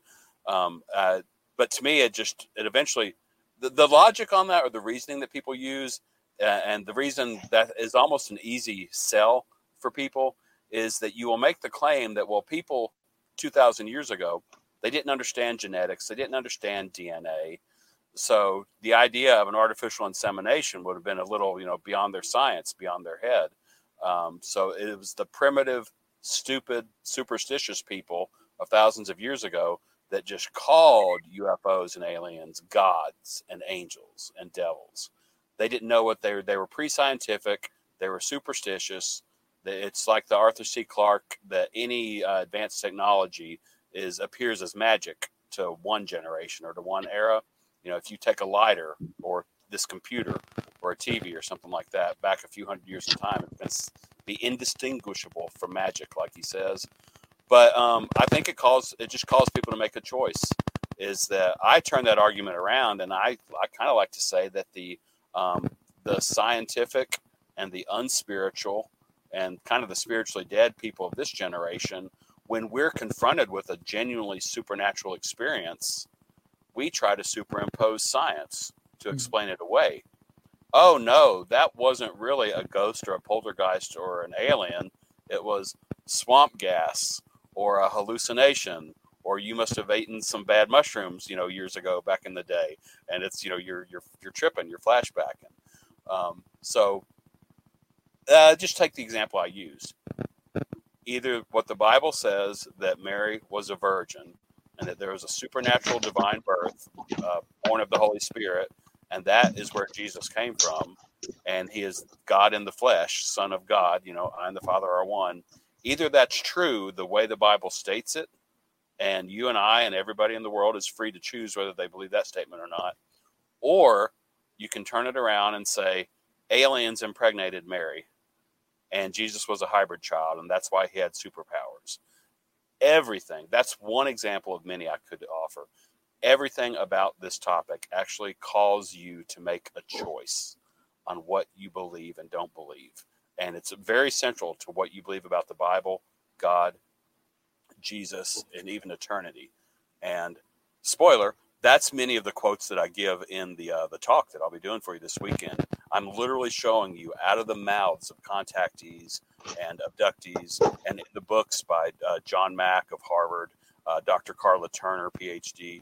I'm giving you the exact direct quotes about what people, either under hypnosis or as they remember, are saying. Here's what the aliens told me. I'll give you like easy dozen quotes. And then you will see, even if you're not a Christian, I think if you're an American in this day and age, you have enough, quote, Bible knowledge or cultural Christianity to realize, whoa, what these boogers are saying is really 180 degrees diametrically opposed to what the Bible teaches. So I keep coming back to it whenever I'm this deep or getting pretty deep into this conversation, is that you're going to be swayed by one view or another, and it is going to call you to make a choice. In some cases, an eternal choice, and I really think that's the point of it, is that the aliens are calling people to make eternal choices that go against what the Bible teaches us about salvation in Jesus. And that's how you get a UFO cult suicide of 39 people, because they believed a deceiving doctrine. That's what 1 Timothy says. You'll see that near the end of my lecture. Deceiving spirits and doctrines of devils. Aliens are giving these doctrines like Mary was impregnated by an alien, or like the Israelites followed a UFO. That was the fire by night. That Elijah jumped on a chariot of fire. That was a UFO that took him up into heaven. That when Jesus rose and ascended into heaven in front of the disciples, he was just really being beamed back up aboard the mothership. It's one reality or another, though. I mean, it's a black and white stark contrast. By the time I'm done, I don't think the viewer or listener will have much room for choosing a shade of gray. Yeah, I don't think you necessarily have to be a Christian to get the thing about that. A lot of it that's going on with the Ancient Aliens crowd is trying to explain all these type of incidents as in a materialistic kind of viewpoint. I don't think you need to to even be a Christian. It's like just accept that, like, this is mystical. This is mystical stuff that's happening. This is mystical literature. It's not, in some ways, it may not even be meant to be taken quite literally. So, like, but even then, it's like, don't you kind of like, I kind of lose patience with the kind of materialistic crowd, because it's like they want to explain things all by this materialism, which is really where Ancient Alien stuff comes in, if you really think about it.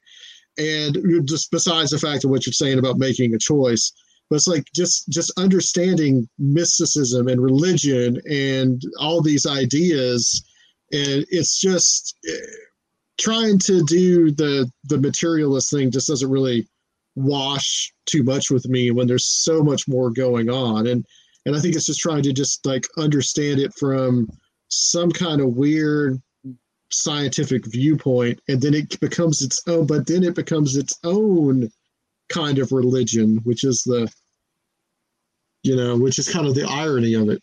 Yeah, there's a little bit of faith required on either end of it, actually. But that materialistic worldview that leads towards the Ancient Aliens belief, just as a meme. Actually, I saw it on a T-shirt once. It had a pyramid, and I liked it. It said, "Just because white people can't do it doesn't mean it was aliens." Yeah. I've seen that shirt. But then I wanted to mention how even the most on the other side, people are still in the non-materialist paradigm, but even on the other side, the most die-hard occultist people who are into these ideas do acknowledge like the trickster element of whatever these things are. You're right. So, that's why I kind of alluded to jinns, genies, stuff like that. I think that would be a more palatable term to a lot of people than saying demons outright. And I'm just using, a biblical word. You can trickster is excellent. I do think that's just an excellent way to say it. Because so then, like you said, it makes you really, you have to decide. Well, what do you think about demons? Then, you have to really, like you said, it forces that choice. Then, do you think this is something you should interact with or not, or do you think this is well-meaning or not? Good point, because even before I was a Christian, I became a Christian in my 20s. So occasionally I still can reflect on how preposterous I might sound occasionally, whether I'm talking about demons, aliens, or just the gospel itself. I mean, when you get down to it, belief that a man rose from the dead, that's just the price of admission. That's the ticket to this Christianity thing. And I'm sure there are a lot of Christians today, the studies show, that they, just like we're talking about the UFO cults, they are whitewashing and they are de-supernaturalizing the Bible themselves just because they have a scientific mindset. But in that trickster element, somehow years ago, when I was like 20, 21, college age, partying with my friends and all that stuff, my roommate got a Ouija board that he wanted to bring into the house and play with. And I'm like, no, that's not coming in here. I'd been to church 5 times in my life, maybe. I didn't have a strong feeling doctrinally, but I'm like, no, wait a minute. So basically you're inviting spirits to come into your home and communicate with you, and you're just supposed to believe that they're good and have your best interests at heart. I would not have used the term deceiver or trickster that early, 30 years ago almost. But yeah, that was my feeling about it, that there's a trickster element to the paranormal that can't be ignored, and that many greater researchers than I have pointed it out. Even people at your conferences last year, Adam. Mm-hmm. Mm-hmm. Yeah, it's this is going to be interesting. I think Saturday is going to be really, really interesting to have these two we're going to have two kind of contrasting talks here, because we've got yours, and then before yours we have Reverend Carter's UFOs in the Bible. So this is going to be, we're definitely going to be giving people a wide variety of viewpoints at this conference. And I want that, actually. I'm not into censorship. And Same here. My whole approach at the end of the day is, here's the information I have. Make up your own mind. If I'm convincing or not, or if, You are going to be speaking Eastern time at 4:10 to 5:10, which is 2:10 to 3:10 for you. Right. So you're going to be speaking then, and you're going to be presenting on, what's the full text of it? The full title? Are aliens demons? Evidences that make you go, Cool. First time I've used that title for it before. I've played around with different titles for almost the exact same presentation. Is that an homage to the CNC Music Factory?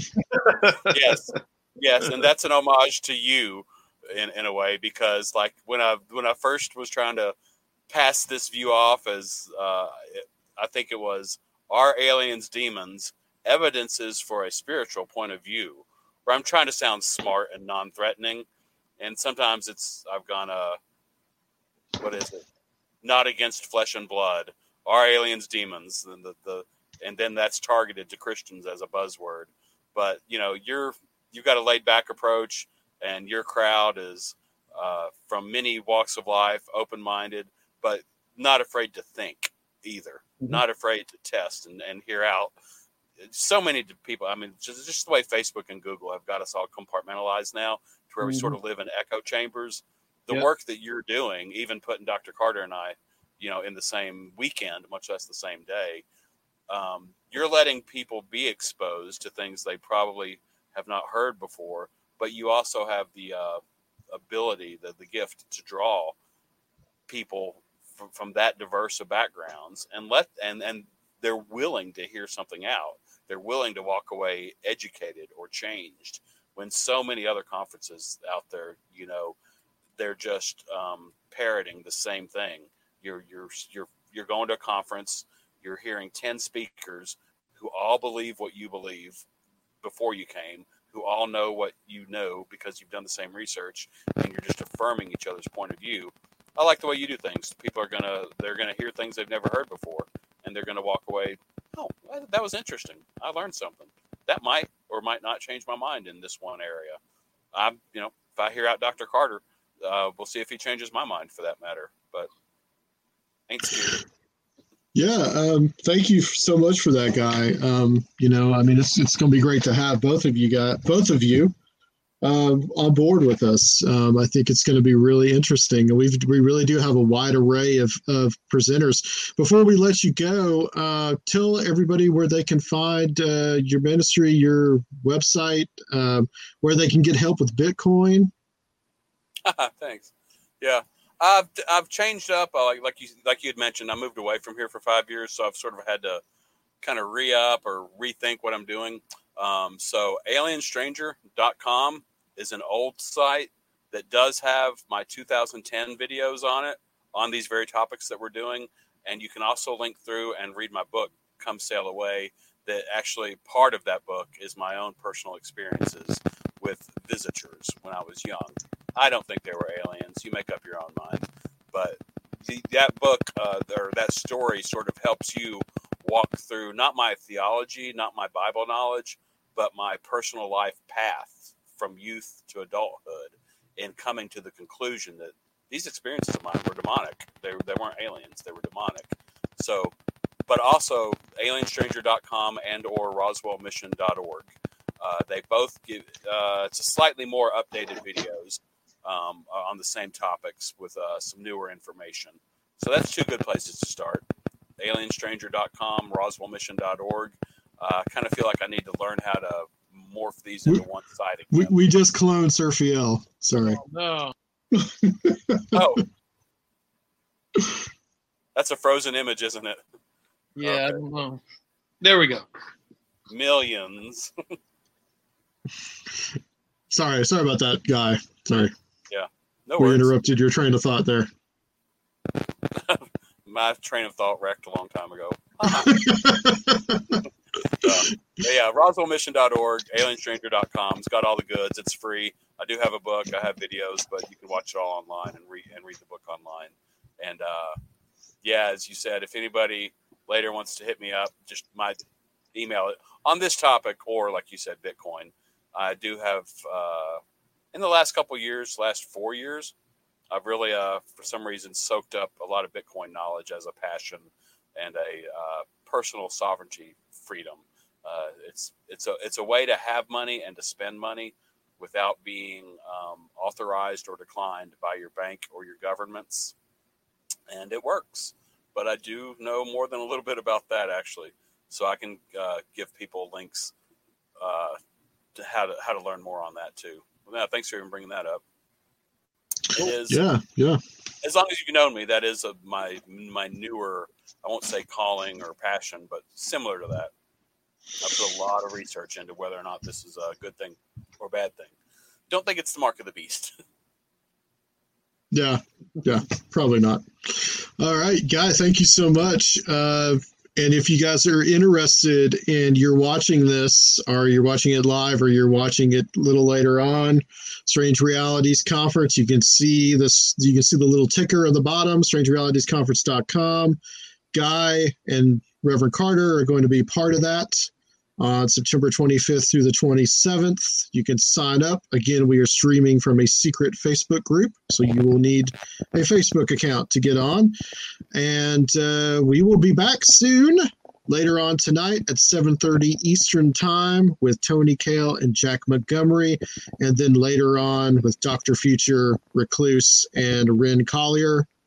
And David Metcalf will also be joining us for those as well. So come join us, and we will be back soon. Thank you so much, Guy. Yeah, great group. How many speakers total you got that weekend? 21. Wow, good job. It's gonna be something. So come join us, guys. Well, thanks for having me back, brother. Thank you.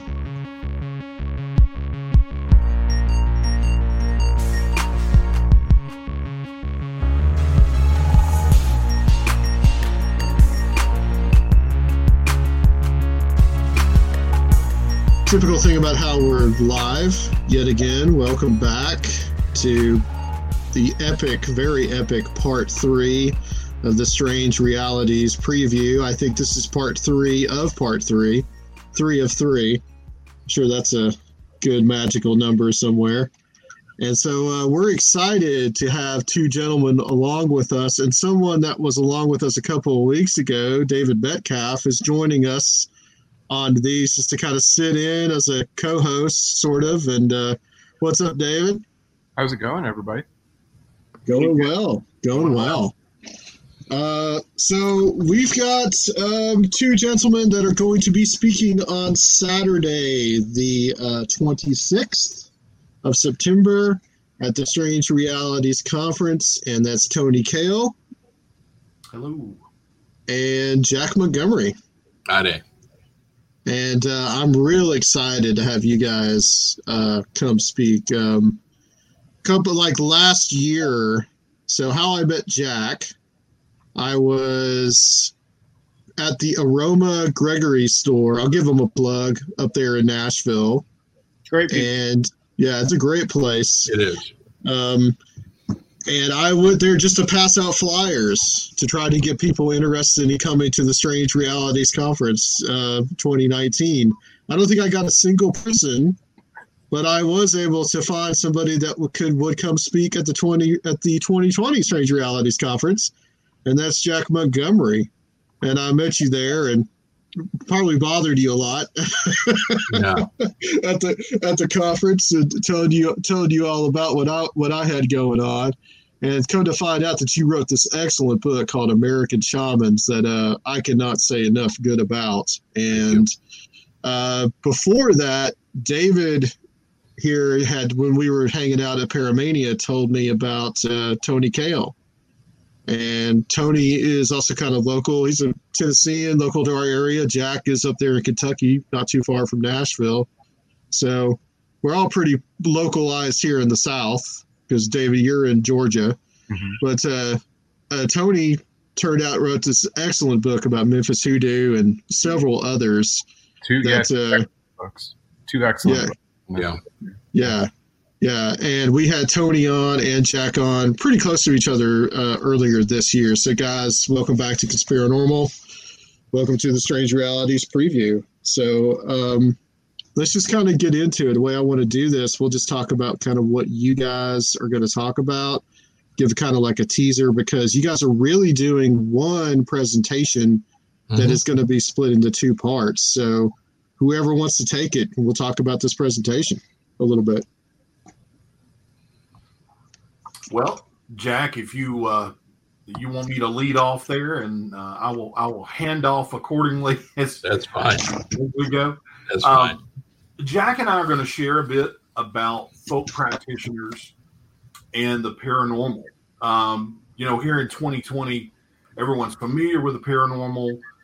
We've all seen ghost chasers. We've all seen spirit mediums on TV and in real life. But, centuries before there were ghost chasers facing down apparitions, we had curanderos in Mexico interacting with these spiritual beings. And, years before, you would see a spirit medium on a TV show using a Ouija board to speak to the dead. We had conjurers in the Mid-South who would frequently speak to the dead and interact with the ancestors. And so what we want to do is sort of bring attention to, there are a number of customs and traditions that are typically known as folk traditions and practitioners of folk magic who have actually dealt with these paranormal phenomena over the years. And when we talk about the paranormal, most of us think of ghosts and hauntings and angels and demons and things like this. And we know that folk traditions around the world have dealt with these entities and dealt with these types of incidents through the years, even to the point where some of them actually encompass worldviews about mysterious beings that we typically call cryptids. So we see a lot of those in the Mid-South. I know that Jack has some information that we're going to talk a little bit about some of the different, mysterious beings that are encountered among different African, Latin, some of the Pennsylvania Dutch traditions. Jack, isn't it some of the stuff related to you were sharing earlier today about the buhag? Yes, the buhag is an African tradition. I just discovered the other night that it moved from West Africa first to the Caribbean. And so we have the tradition of an entity that literally is a form of vampire. And in West Africa, they literally suck the blood and they come in the night. By the time it gets through the Caribbean and to the coast of America, it's now sucking energy. It's now sucking the life from you. So that's a very interesting tradition to look at, first of all, as a experience that people have, but it's also a tradition that's has ancient roots.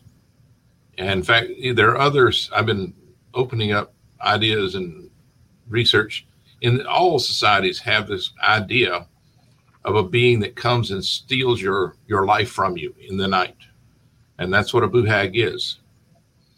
Not a vampire in the sense of the Bela Lugosi and all of that, but a vampire nonetheless. More associated in this case with witchcraft.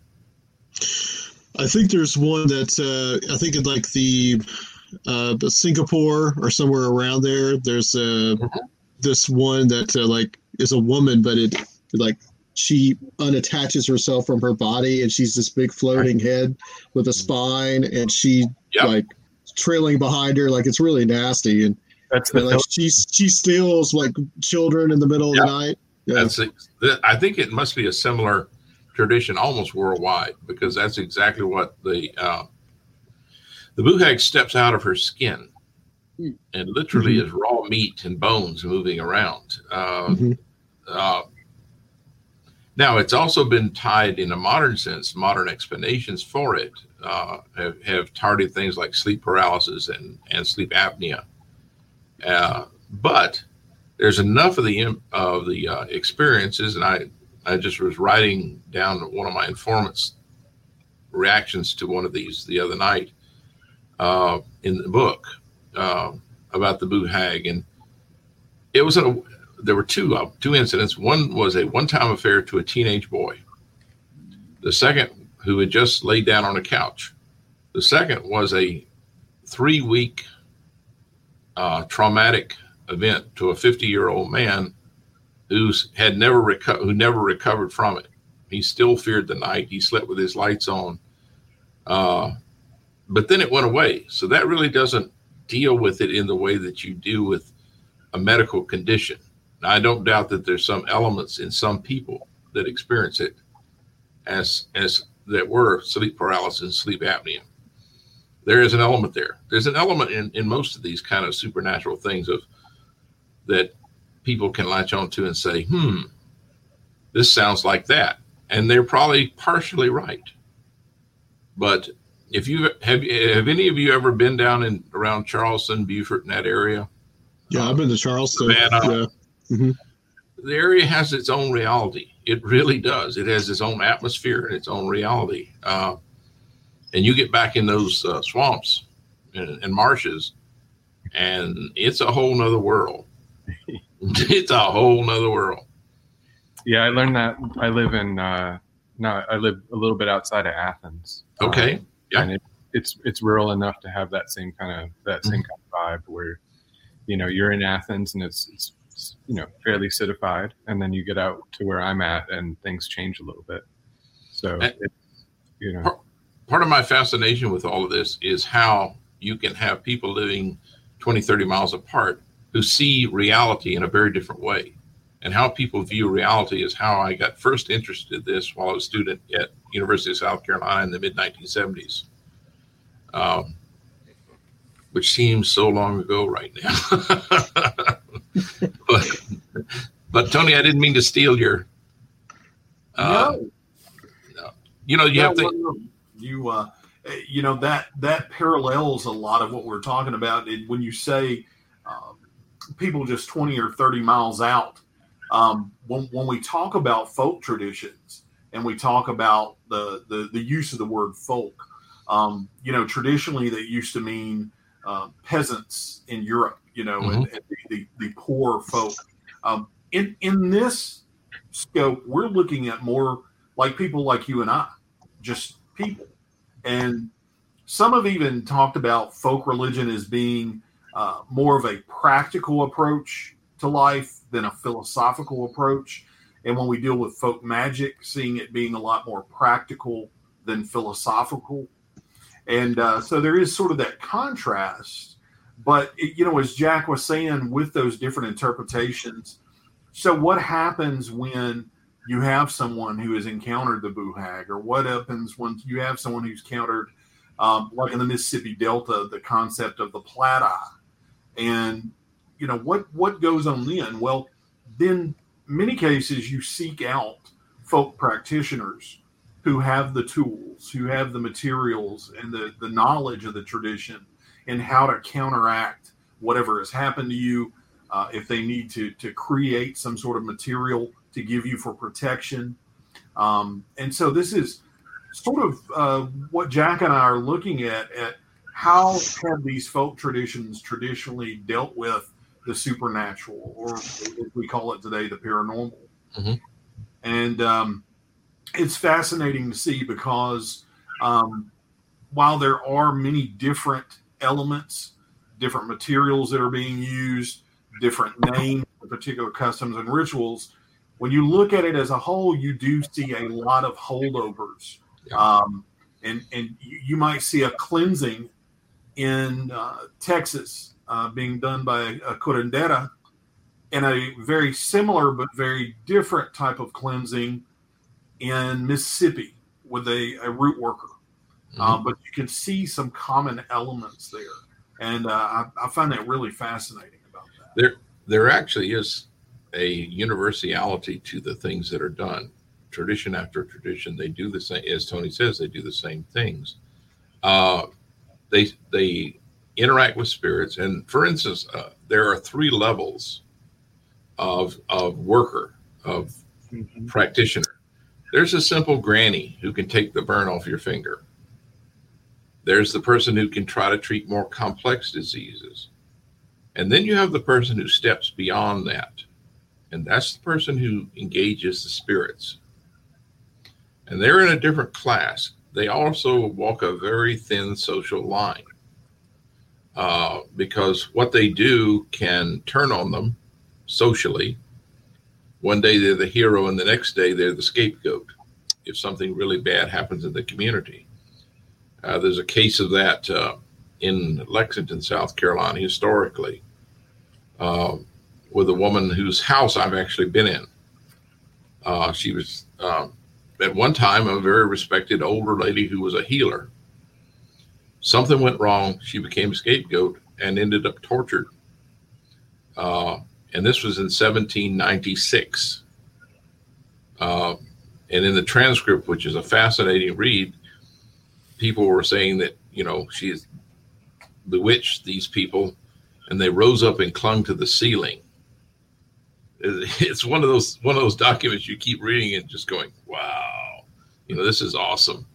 But, you know, she was tortured and left on the road essentially to either get home or not get home. So it's an interesting thing when you start to deal with the people, these practitioners, these community healers, these communities, spiritual leaders, because they always walk this thin social line with the church and with just the people around them. They inspired both respect and fear. Lee Gandy was certainly one of the people that I learned from, and there was no neutral ground in what people thought of him. I actually think he kind of enjoyed it sometimes. So that was a little earlier this year when we talked about him and we had you on the show, Jack. But for people that people that are watching or people that are going to watch this fairly soon, can you talk a little bit about him? Because I mean, he was like pretty much. I mean, you were kind of like. Would you consider yourself an apprentice to him at that point in time, or had you? Yeah, this was 1974 when I first met him. And I was a student at USC. I was driving down to the Low Country, which was exhausting because I lived in Columbia. And I heard about this fellow. And somebody said, you know, when you start opening the doors one way or the other, it comes through. And the leads come in, and this fellow came up to me and said, "You read this article in Sandlapper?" And I opened it up and I thought, "Oh, this guy's just like 15 miles away." So I called him and had an interview with him, and he was what's called a Hexenmeister, which followed the powwow tradition that you see among German Americans. Mm-hmm. But he was far more than that. He was a mystic. And when you were at his house, just about anything could happen. And it took a lot of time for me as this little logical psychology major. You know, I had to really essentially wrap my head around his world, his view of reality, because it started to happen. Mm-hmm. And he was purposely opening that door. There was another student who is a dear friend of mine who was a very gifted healer even at that time and remains so today.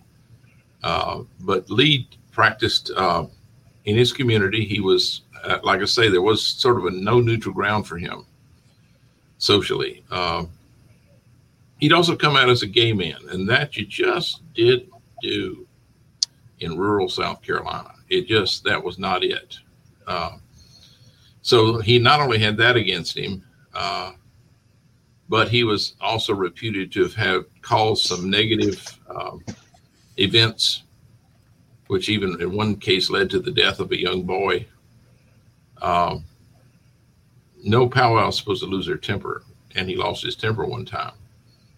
So it became the one thing, and I know Tony will reflect back on this too, is the way that some of this is approached now is from a very lighthearted, very commercial, very sort of out there, let's have some fun with these ghosts.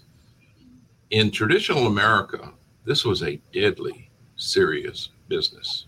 Yeah, that's a very good point. Your life, your well-being, everything depended on you being able to produce what you said you could do. Wouldn't you say that's true, Tony?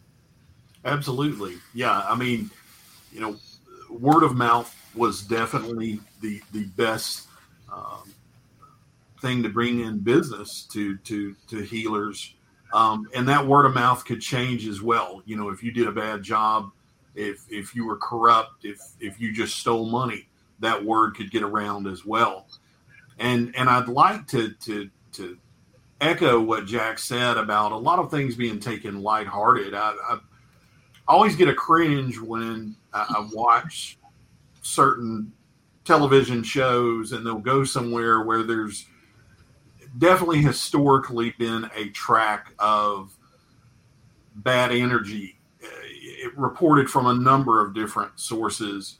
And then someone goes in and just starts screaming, come at me, or, we make yourself known. And obviously a lot of that comes from people who've never encountered things, because and let me put it this way: you don't demand that a rabid dog come running at you if you've ever been bit by a rabid dog. Mm-hmm. And so there is sort of this poppiness. One of the things too that we've seen is a lot of the folk practitioners. There's a major controversy you'll find among a number of different magico-religious traditions, where some people say that, because you didn't come from this specific line of healers, you're not valid, or because you weren't taught by this specific person, you're not valid. When we look at the folk traditions, the real bona fide traditions, these were practiced out of survival. Mm-hmm. These were practiced to maintain your family, your community. These weren't done for pop magic. These weren't done for tricks. Right. And so there's a very big difference in between those who might take pop elements from these different traditions and sort of roll their own, versus someone who this has just been part of their life, their whole life. Jack and I have talked many times about when it relates to something like hoodoo or root work. The majority of people we've known throughout the years that are traditional practitioners don't call it hoodoo. This is what I've done since I was a child. This is what my grandmother taught me to do in order to survive. They don't necessarily place a name that Western culture is familiar with. Mm-hmm. And they're, to them, the supernatural, what we call paranormal, was intricately woven into their lives on a daily basis. I came from a very staunch United Methodist, good folks, good, solid, down the line folks. However, there was this little element underneath it all. And I remember one time as a small child, I caught a glimpse of a relative who just passed, and I ran to my mother and reported it. And she looked down at me and kind of scowled and said, "Why are you afraid? She loved you in life. She's not going to hurt you now. You ought to go tell her you love her." And at that point, it all kind of melted away. In many Irish homes, if you don't have a spirit there, something's wrong in that house. And I know that's you didn't treat this. You didn't have, first of all, you didn't have the commercialization of the paranormal, which we do have now. But you just treated it as a normal part of life. If grandma was seen walking around the house after she was put in the graveyard, that's nice. She's your grandma. Don't worry about it. And Tony's right. I sometimes just kind of yawn at these folks who say, "Oh, only this group, and anybody who hasn't done this is only the ones capable of interpreting this." Tell you something else. All these traditions were practiced by people of all races and all creeds. Most of them we would say were Christians, but certainly down in the hoodoo part of South Carolina, they didn't care whether the person treating you for bleeding or a burn or something like that was black or white. You didn't care. Could they do it? That's what mattered. Could they get that booger out of your house? That's what mattered. And you know, I sometimes when I hate to say this because I work in academia, but sometimes when scholars get a hold of stuff, it all becomes their property, and their interpretation is, by, of course, the only one who's valid. Our ancestors nursed no such feelings. If a root doctor saw something, I'll tell you this, I went into a root doctor's house outside Beaufort after Mr. McTeer had called and got my formal introduction. And there on his wall was a tree of life, which reflected the Kabbalah. And he was a nice gentleman. He was very helpful. He was kind. We had a wonderful conversation. And finally I said, well, how about that over there? What is that? He says, I don't know. He said, I kind of like it, don't you? I got it in a pack of stuff I ordered from New York. And I go, okay. So they just took what they wanted, what they needed. Yeah. None of that. I remember with Mr. McTeer, and I'm talking about James E. McTeer of Beaufort, South Carolina, who was a root doctor. We went back to his altar room, which was back behind his business office. He sold real estate at that time. And there was this altar room. And hopefully I'll have a picture of that with my PowerPoint. And he would treat clients there. And finally, one day I looked at the altar and I said, Mr. McTeer, what is all this? He looks at me and goes, props. He said, all this is designed to put people in a certain mental space because they have to be outside themselves for me to be able to help them. He understood it at a very deep level. Mm-hmm. He was an amazing guy. And he did not suffer fools well. And he was a sheriff there, wasn't he? He was a former sheriff, yes. Mm-hmm.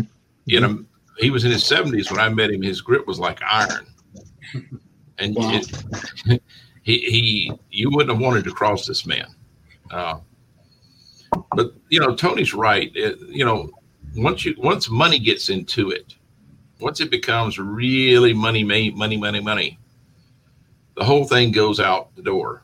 But the real people remain. Mm-hmm.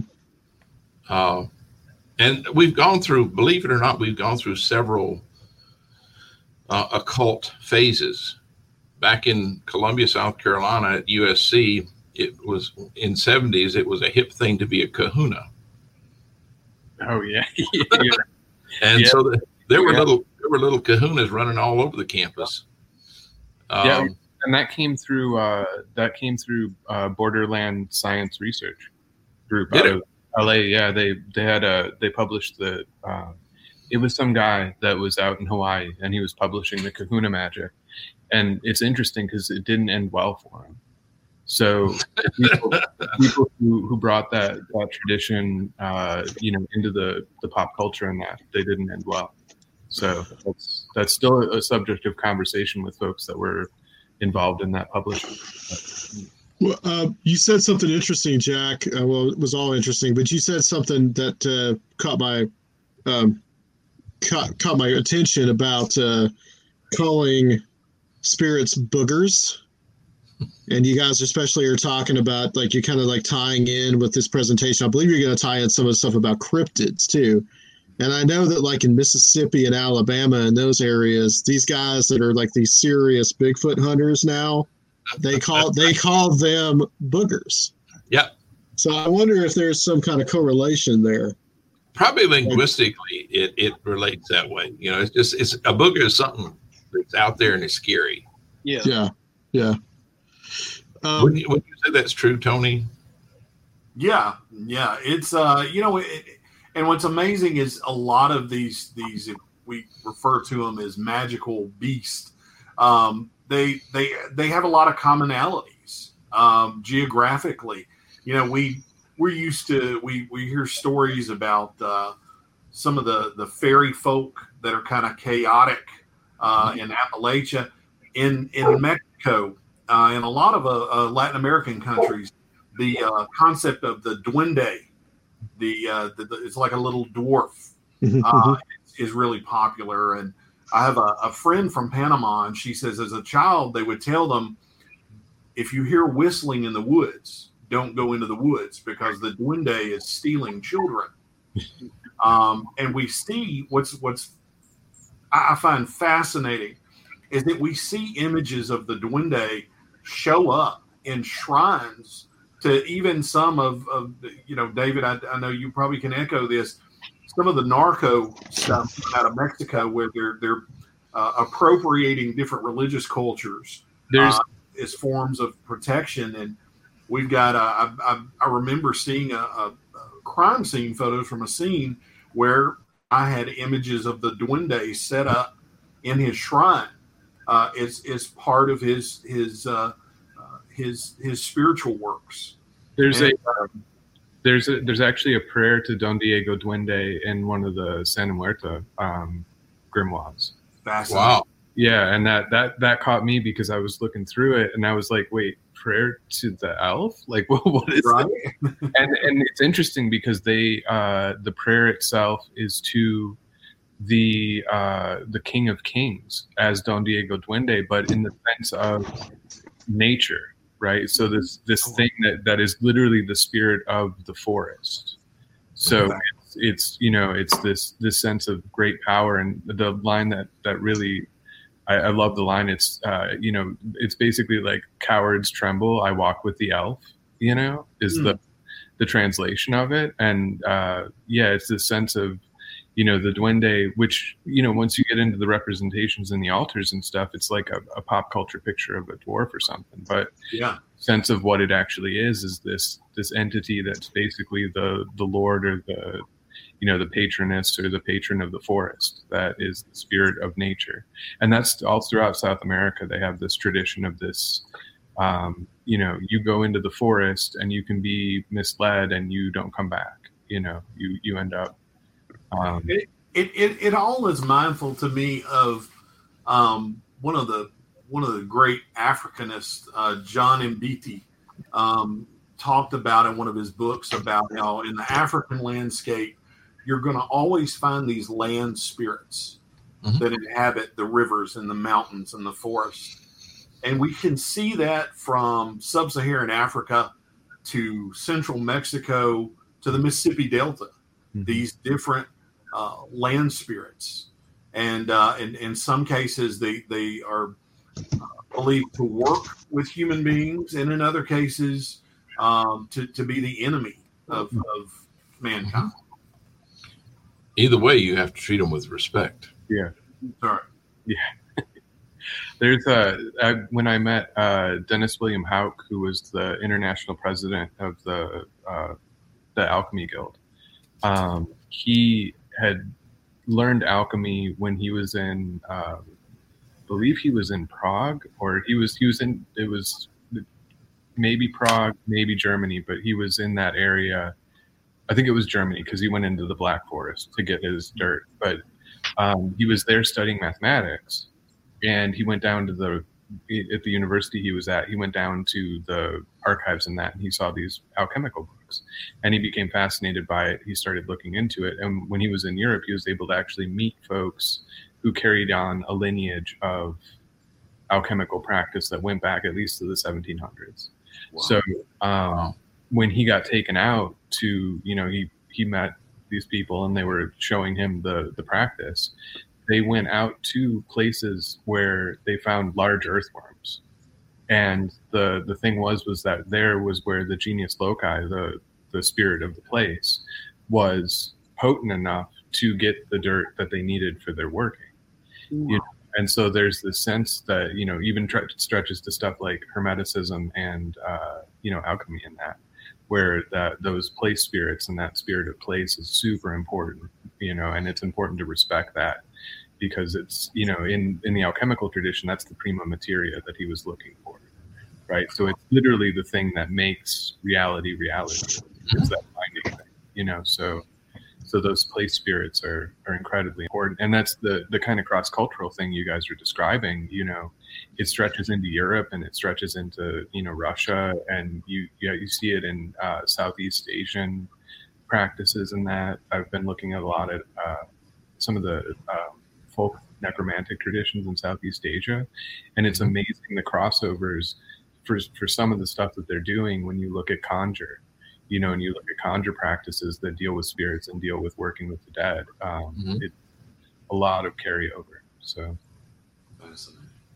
since me and Adam have been looking into this stuff and reading your guys' book, and I think just the most striking misconception that you guys really help shatter and spreading folk magic does is that we think in the popular conception of, like, you know, oh, here's Christianity, here's magic or the occult.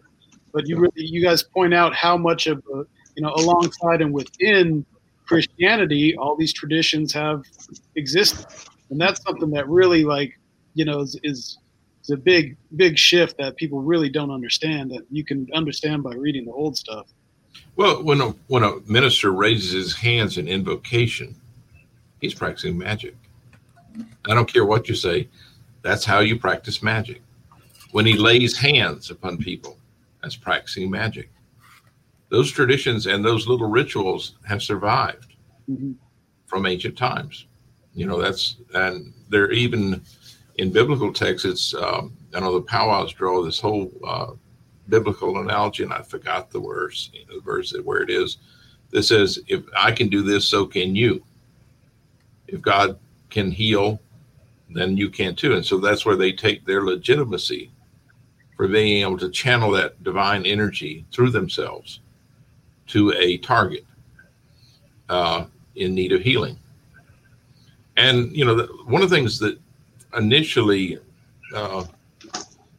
caught my eye and made me realize there was something more going on than just an anthropological study was seeing that it worked on small children and animals. Because I'd always thought, well, you have to believe this stuff. You got to believe this stuff to make it work. Nope, you don't. The animal has no ability to believe. Neither does a small baby that has the thrush in their mouth. But still, it works. It's outside the power of belief. Something else is going on, and that's when I finally realized there's something really important here, and I cannot. I'm never going to find it out if I don't step off and dive into this reality. I'm never going to see it, because that's what, you know. And you give up a certain level of group acceptance when you do that. It's called going native. But you start to understand at a very different level when you do that. There is no, and there again, like anything that matters in life, there's no neutral ground. You're either in or you're not. Can't sit on the fence. And to what you're saying too, you know, when I moved to the South from Chicago, getting to know people, like that, as you guys have pointed out, this stuff is not, when you're living in the South and when you're living in cultures that have these traditions, this stuff isn't like, you know, this strange kind of like pop culture, people are wearing t-shirts and like waving a flag and that. You're just out having conversations, and folks are telling you about their uncle or their aunt or their grandmother or they themselves. And, you know, and it comes up when it's needed. Yes. You know, and it really does have that sense of, you know, like you said, it works on kids, it works on animals. And it's always the same. Everyone you talk to, when they actually touch the traditions, they have the same experiences, you know. And so you start to see this happen. You know, it's this thing, it's a living thing that you're encountering. It's not this, you know, it's not in a book, and it's not on TV, it's not made up. You know, it's folks actually, you know, sharing their experiences where they were healed. You can see the healing happening, you know, and it is really a complete change in paradigm, you know. But to the point that we were making about the amalgamation of Christianity and to folk magic. I mean, even in powwow tradition, Jack, I mean, like it's the books and texts are even like couched in biblical terms. So I mean, like even a phrase like long lost friend, you can kind of say that that's kind of a biblical, like it's almost like a biblical term in and of itself. But then something as obvious as like, what is it, the sixth book of Moses? Yeah, sixth, seventh book of Moses. Yeah, sixth and seventh book of Moses. So like, you know, like saying that they are actually adding books to the Pentateuch, essentially. That's how important they see it. And then Tony, in the hoodoo tradition, I mean, in your book about Memphis hoodoo and the hoodoo in the Mid-South, I mean, there's all kinds of ministers that were African-American ministers but they also practice hoodoo as well. So it's like, it's not, there's no, like the line is very, very fine between all this material. Yeah. You know, it becomes tempting, especially when we talk about African-American based hoodoo, to talk of during that time in history on slave plantations where Africans were forced to practice Christian practices. It's tempting to immediately jump to, they were incorporated or the syncretism took place basically because they wanted to hide practices. Well, that did happen, but there was also an element that I really got firsthand when I was in East Africa years ago, and we entered this lady's hut, and on her wall she had an image of Jesus, and then she also had a number of instruments used in a local African traditional religion. And I was speaking through my translator to her, and I basically tried to ask, I see you have a combination of two different elements, and essentially her answer was whatever works. And so we see this among a lot of the traditions, that it's not always because like in traditions like Regla de Ocha and Santeria, where Catholicism may be used as a costume for survival during those periods of colonialism, but that also there may be elements that may be incorporated into these traditions.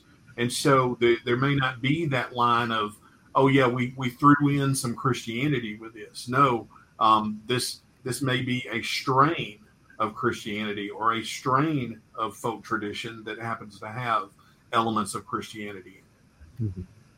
Yeah. And then like Jack, you in your book, you talk about too how there's this syncretism of those traditions between African Americans and European descended people, between their different folk magics. They also cross-pollinate. Of course they did, yeah. Like I say, whatever took care of the problem. And I think David made the idea that it was a seamless transition. You didn't worry that this ritual came from the old African American gentleman down the street. You didn't worry about that. It took the burn away. It made your wart fall off. Yeah, who cares? You know, this is I think if you allow it is where folk tradition is a universal kind of experience throughout the world. And I think David talked about that in Southeast Asia. I would think if you got around a shaman in that part of the world, if you stayed around them long enough and they were willing to open up to you, you would see some of the same kinds of things. Mm-hmm. You would see the same kinds of rituals, and especially with the paranormal. Mm-hmm. You know, these were not only the root doctor, the powwow, all these people were interpreters. And so they're falling right into the whole idea of the old shaman. And that's why I use the term shaman. I weren't saying that these people were shamans in the academic definition of the word, but they acted in many ways in shamanic ways. They went into trance. Like when Lee would go hunt somebody, who was missing. He went into deep trance, and you sat with him because you had to protect him. Because he was vulnerable to spirit attack in that trance. And there were things you were to do if he started to show distress. So, but I imagine that spirit traveling by shamans, that was as shamanic as it comes. So we have sorry, go ahead, Jack. He would usually find the person. Sometimes they weren't in the places that made their relatives happy. It's analogous to like an OB, an out of body experience, essentially. Yeah, it is. Yeah. Well, that was something I found interesting about McTeer. And I know you want to get to the question, but I just wanted to bring this up because you actually knew McTeer. He in his books talks about J.B. Rhine's work. Mm-hmm. And so he was very familiar with what was going on in parapsychology at the time. It was. And I found that it was amazing to see that, because it wasn't, again, with the naturalness of this stuff, he's just in this element. He has these experiences, and he's like, oh, what other experts are there out there? He's talking about psychologists that are working, in clinical studies, and he's talking about J.B. Rhine and his, the parapsychology stuff that was happening at the Rhine Institute, and he was fully versed in all of it, He was. Because it worked, and he was exploring this experience that he was having and this knowledge that he had to access these states, It was interesting. Both he and Lee Gandy, in a different tradition, were a little bit atypical. Mm-hmm. And that's that they were both highly educated men. Lee had been a university professor at one time at Lenore Ryan College and a history teacher in high school. Most of your rural root doctors and powwows probably didn't have a lot of academic education. They could read, they could write. Generally, that was a universal, but beyond that, they were not at the level of these two gentlemen. Did they feel like they had to unlearn things? No, because they were raised in it. Okay. It came natural as breathing. McTeer once said that he learned his from African Americans on the place where he grew up, on the property where he grew up. There probably are still some of those old fellows down there, and they were ladies too. That's another thing. Gender didn't have a thing to do with it.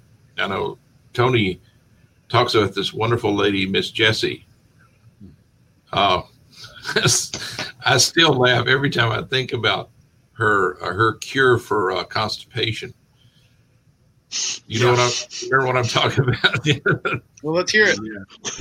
Yeah. Miss Jessie was a root worker from rural West Tennessee, and just an amazing woman. But she she advised me one day of the naturalness of one of her remedies, and that is that someone came to her that was constipated, and she advised that they take some poke root, some turpentine, and I believe some tobacco. Snuff. And snuff. Yeah, and take it and mix it and manually place it in a certain region of the body. And she advised me soon after that, in her words, they were going all over my yard. Again, very natural, not picking up a lot of pop artifacts from Hot Topic or a lot of materials like that. So we do have a question here from Aaron O'Brien, who we were just on his show the other night, the Synthaholics podcast, talking about Star Trek and Dune. He's asking, seeing the cultural impact of magic occult, do you guys see things all the time and know that meaning or origins and know their meaning or origins and think this is from such and such, and then think there is too much to explain to a friend or family member with you at that time? Oh, I don't deal with it in family. My wife knows about it, but I wouldn't bring this up for love nor money. I'll share one little story. I promise it won't take long. Thanksgiving 1975. I was fully immersed in Lee Gandy's tutelage. And I went to Thanksgiving dinner, and some person asked me what I was doing, and I spilled the beans, and they all started to laugh and make fun. And I looked over at my little German grandmother who was busy eating, didn't even look up, and I looked at her and I said, "Do you know what I mean, grandmother?" She looks up at me and goes, and went right back in. And I didn't hear a thing else. I thought, holy crap. She knows what I'm talking about. Well, I went over, I always did her yard, took care of her yard. So I went over there and did the yard, and we sat down for our pie and coffee. And I said, "You winked at me over that." She says, "Yes." She said, my father, your great grandfather was a powwow in Western North Carolina. He couldn't do anything for humans, but he was renowned for being able to heal animals. And I said, "I've never heard of this." She said, "You had no need to know." Wow. And but there it was in the family. And I had never heard of it before that moment. I think when you start to open the doors, if you're honest with yourself, if you're authentic with yourself, the doors of all kinds of things will open up to you. It's like the world falls into line, and all of a sudden you hear from the people you need to hear from. You start to encounter people, and you're not encountering them for as a happen chance. Would you say that's true, both David and Tony? It's something changes in the course of your life. And you all of a sudden, the people that you I met a lady last night. I gave a talk through Zoom in Australia. These awfully nice people contacted me, and I was talking last night with this lady who's one of the elders, and my God, this person knew everybody, down from Dr. Santee to she knew all the great occultists. She had a 50,000 volume occult library, and I thought, there's no accident that I just met this woman and we're having this conversation. So the whole idea that synchronicities, it's just part of that flow that you get into. I mean, if you've got a different experience, please, but I think I see David nodding, I think Tony would agree. There's just something takes place in your life and things start to change, but you've got to be brutally honest with yourself and what you're trying to achieve. Yeah, I mean, well, and I walked out the back of when I moved down here and stayed. I walked out my back door into the alley, and I met a fellow named Preston, whose father was a traditional healer. And where is this, David? This was in Monroe, Georgia. Okay. Father was a healer outside of in kind of like the Atlanta area, but in the 60s and 50s. And I was out walking to my car, and he was a cook at the restaurant, and we started talking, and he asked me what I did, and I had just moved from Chicago, and I was like, I don't know if I want to tell anyone what I write about. I don't want to discuss this in the South, like, because my brother was a minister for a while. My other brother lived with Mennonite in the Mennonite community, so I was used to just not, just don't bring it up. And so I told him I wrote about weird things, and I kind of gave him the soft sell, like, oh, well, like the shows about ghost hunting and stuff like that, like really just underplaying all of it. And he looked at me and he goes, well, a lot of people say they don't believe in this, but I believe in God. I can't see God. So if I don't believe in this, then, I don't believe in God. And I was like, oh, okay. So we started talking about ghosts, and then he starts telling me about his dad. And, it was an amazing life-changing experience for me to hear this.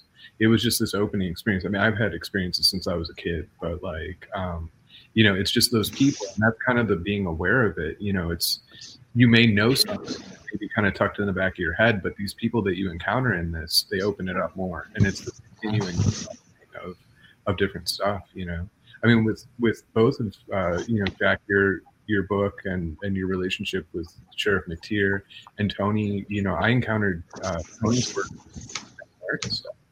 It was the Santa Muerta book that you had put out, which was one of the only books outside of Andrew Chestnut's books that was out there, you know, and then being able to, you know, to communicate and to kind of share information in that, it's been amazing. And I think that, you know, this kind of thing, I think is an example of that. Just these, you know, different paths kind of opening up to that.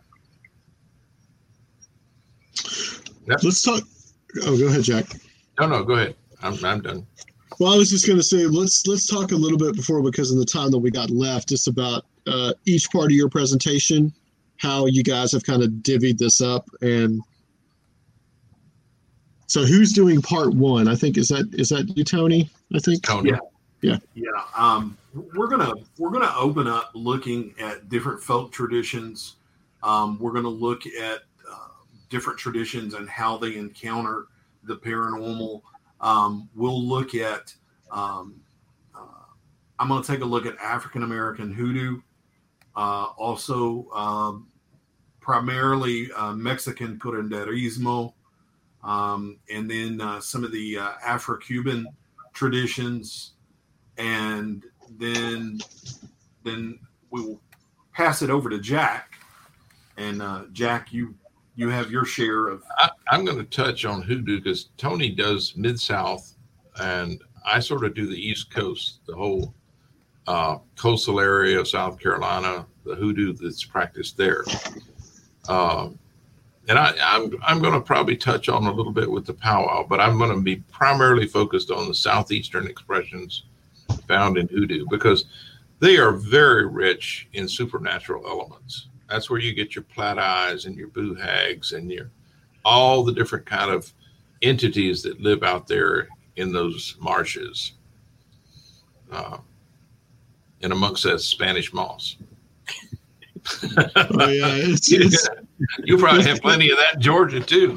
Oh yeah. But a property that I just lived at, it was 200 years old, and the guy had a place out on the coast, and he would bring the moss back to hang in his trees.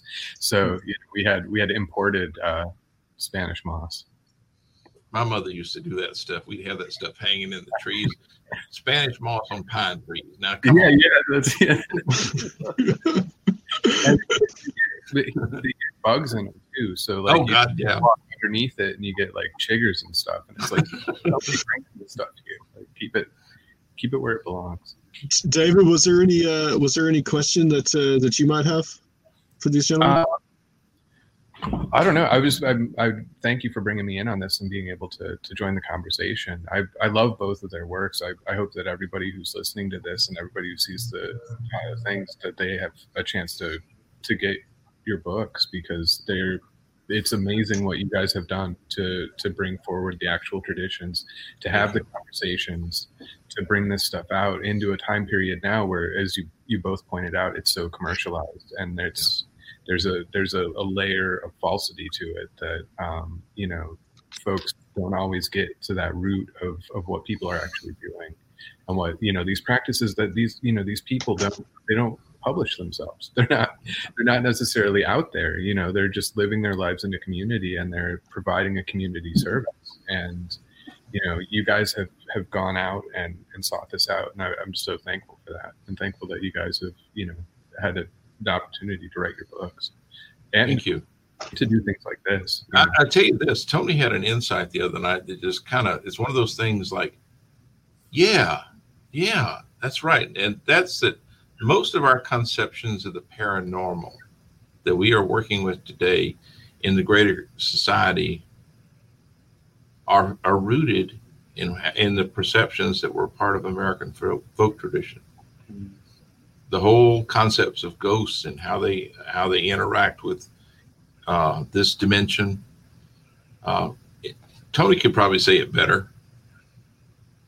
Well, and Jack pretty much nailed it on that. That's when we look at what we consider paranormal activity today, and kind of going to our whole thesis of this program, we can find many different cultural observations through the years among folk cultures in recognizing spirits and ghosts and recognizing hauntings and recognizing these magical beasts, and so when we draw it back, we see that they do come from authentic traditions, but we sort of see it through our Western popular culture lens now. And so it's fascinating to see a wood cutting featuring someone dealing with a spirit, and contrast that with watching a TV show where someone is called in to do some sort of deliverance from a spirit or something of that nature.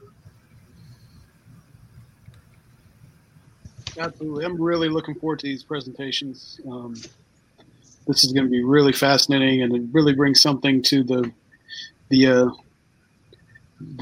just spread of other ideas that we're exploring at the conference. I think it really adds something. I really want to thank you guys. It really looks like a first-rate conference all the way down the line, and I applaud you for the work you've done. Thank you very much. Thank you. We've been putting the time in on it for sure. Just real quick, so the time that you guys are speaking is on Saturday. And actually, all three of you gentlemen are speaking on Saturday. Tony, you are at 5:20 to 6:20. That's Eastern time, so 4:20 to 5:20 Central. Because I know you, Surfiel and Jack are all on Central, and Jack, you are 6:30 to 7:30 Eastern time, so 5:30 to 6:30 Central. So that's what we have. We have you guys back to back. And David is 1:25 to 2:25 Eastern time, and he's on Eastern time, so I don't need to make the conversion for him. But well, wait a minute, I'm 6:30 to 7:30 on Central time. 6:30 to 7:30 Eastern, so it'll be 5:30 to 6:30 Central. Okay, got it. Yeah, we're just setting everything to Eastern time because we've got people watching this from all over the world, pretty much. So. Just kind of like trying to tailor it to the East Coast time. But gentlemen, please tell us where people can contact you, where they can find your books, all that good stuff before we end this section. Tony, you want to go first? You can find me on Twitter at Memphis Hoodoo, and on Facebook at Memphis Hoodoo as well. And my books are available through History Press and through Amazon and most major book outlets. Okay. As for me, you can find American Shamans, Journeys with Traditional Healers. It's all over the place. There are a lot of people have copies of it. I even have some myself that I'll sell to you direct and autograph it for you. My publisher went out of business. So I grabbed the last of the stock, and I have about 40 left of that book. But Tony and I are working on a new book that it'll be reflected in what we talk about at this conference. But we're working on a book for Llewellyn. Manuscript is due in December, and we'll see how far we get with that. And David, go ahead and plug your stuff. davidmetcalf.wordpress.com is my blog, and David B. Metcalf on Twitter. I'm kind of all over the place, so I haven't plugged my music. You can go to the-message.bandcamp.com for my ambient works if you're so inclined. Where can I listen to your music? Bandcamp? Yeah, I'll send you a link, Jack, so you can. Okay, that's cool. I'll also send you. I'll send you the Tony. I don't know. Have you read the Preston conversation? No. I'll send that to you guys. Okay, thank you. Okay, gentlemen, thank you so much. Stay with us, though. I'm just going to end the stream, and we will be back with Dr. Future, Recluse, Ren Collier, and David is going to stay with us. And we'll be back, guys, in just about less than probably 30 minutes. See you then. Thank you.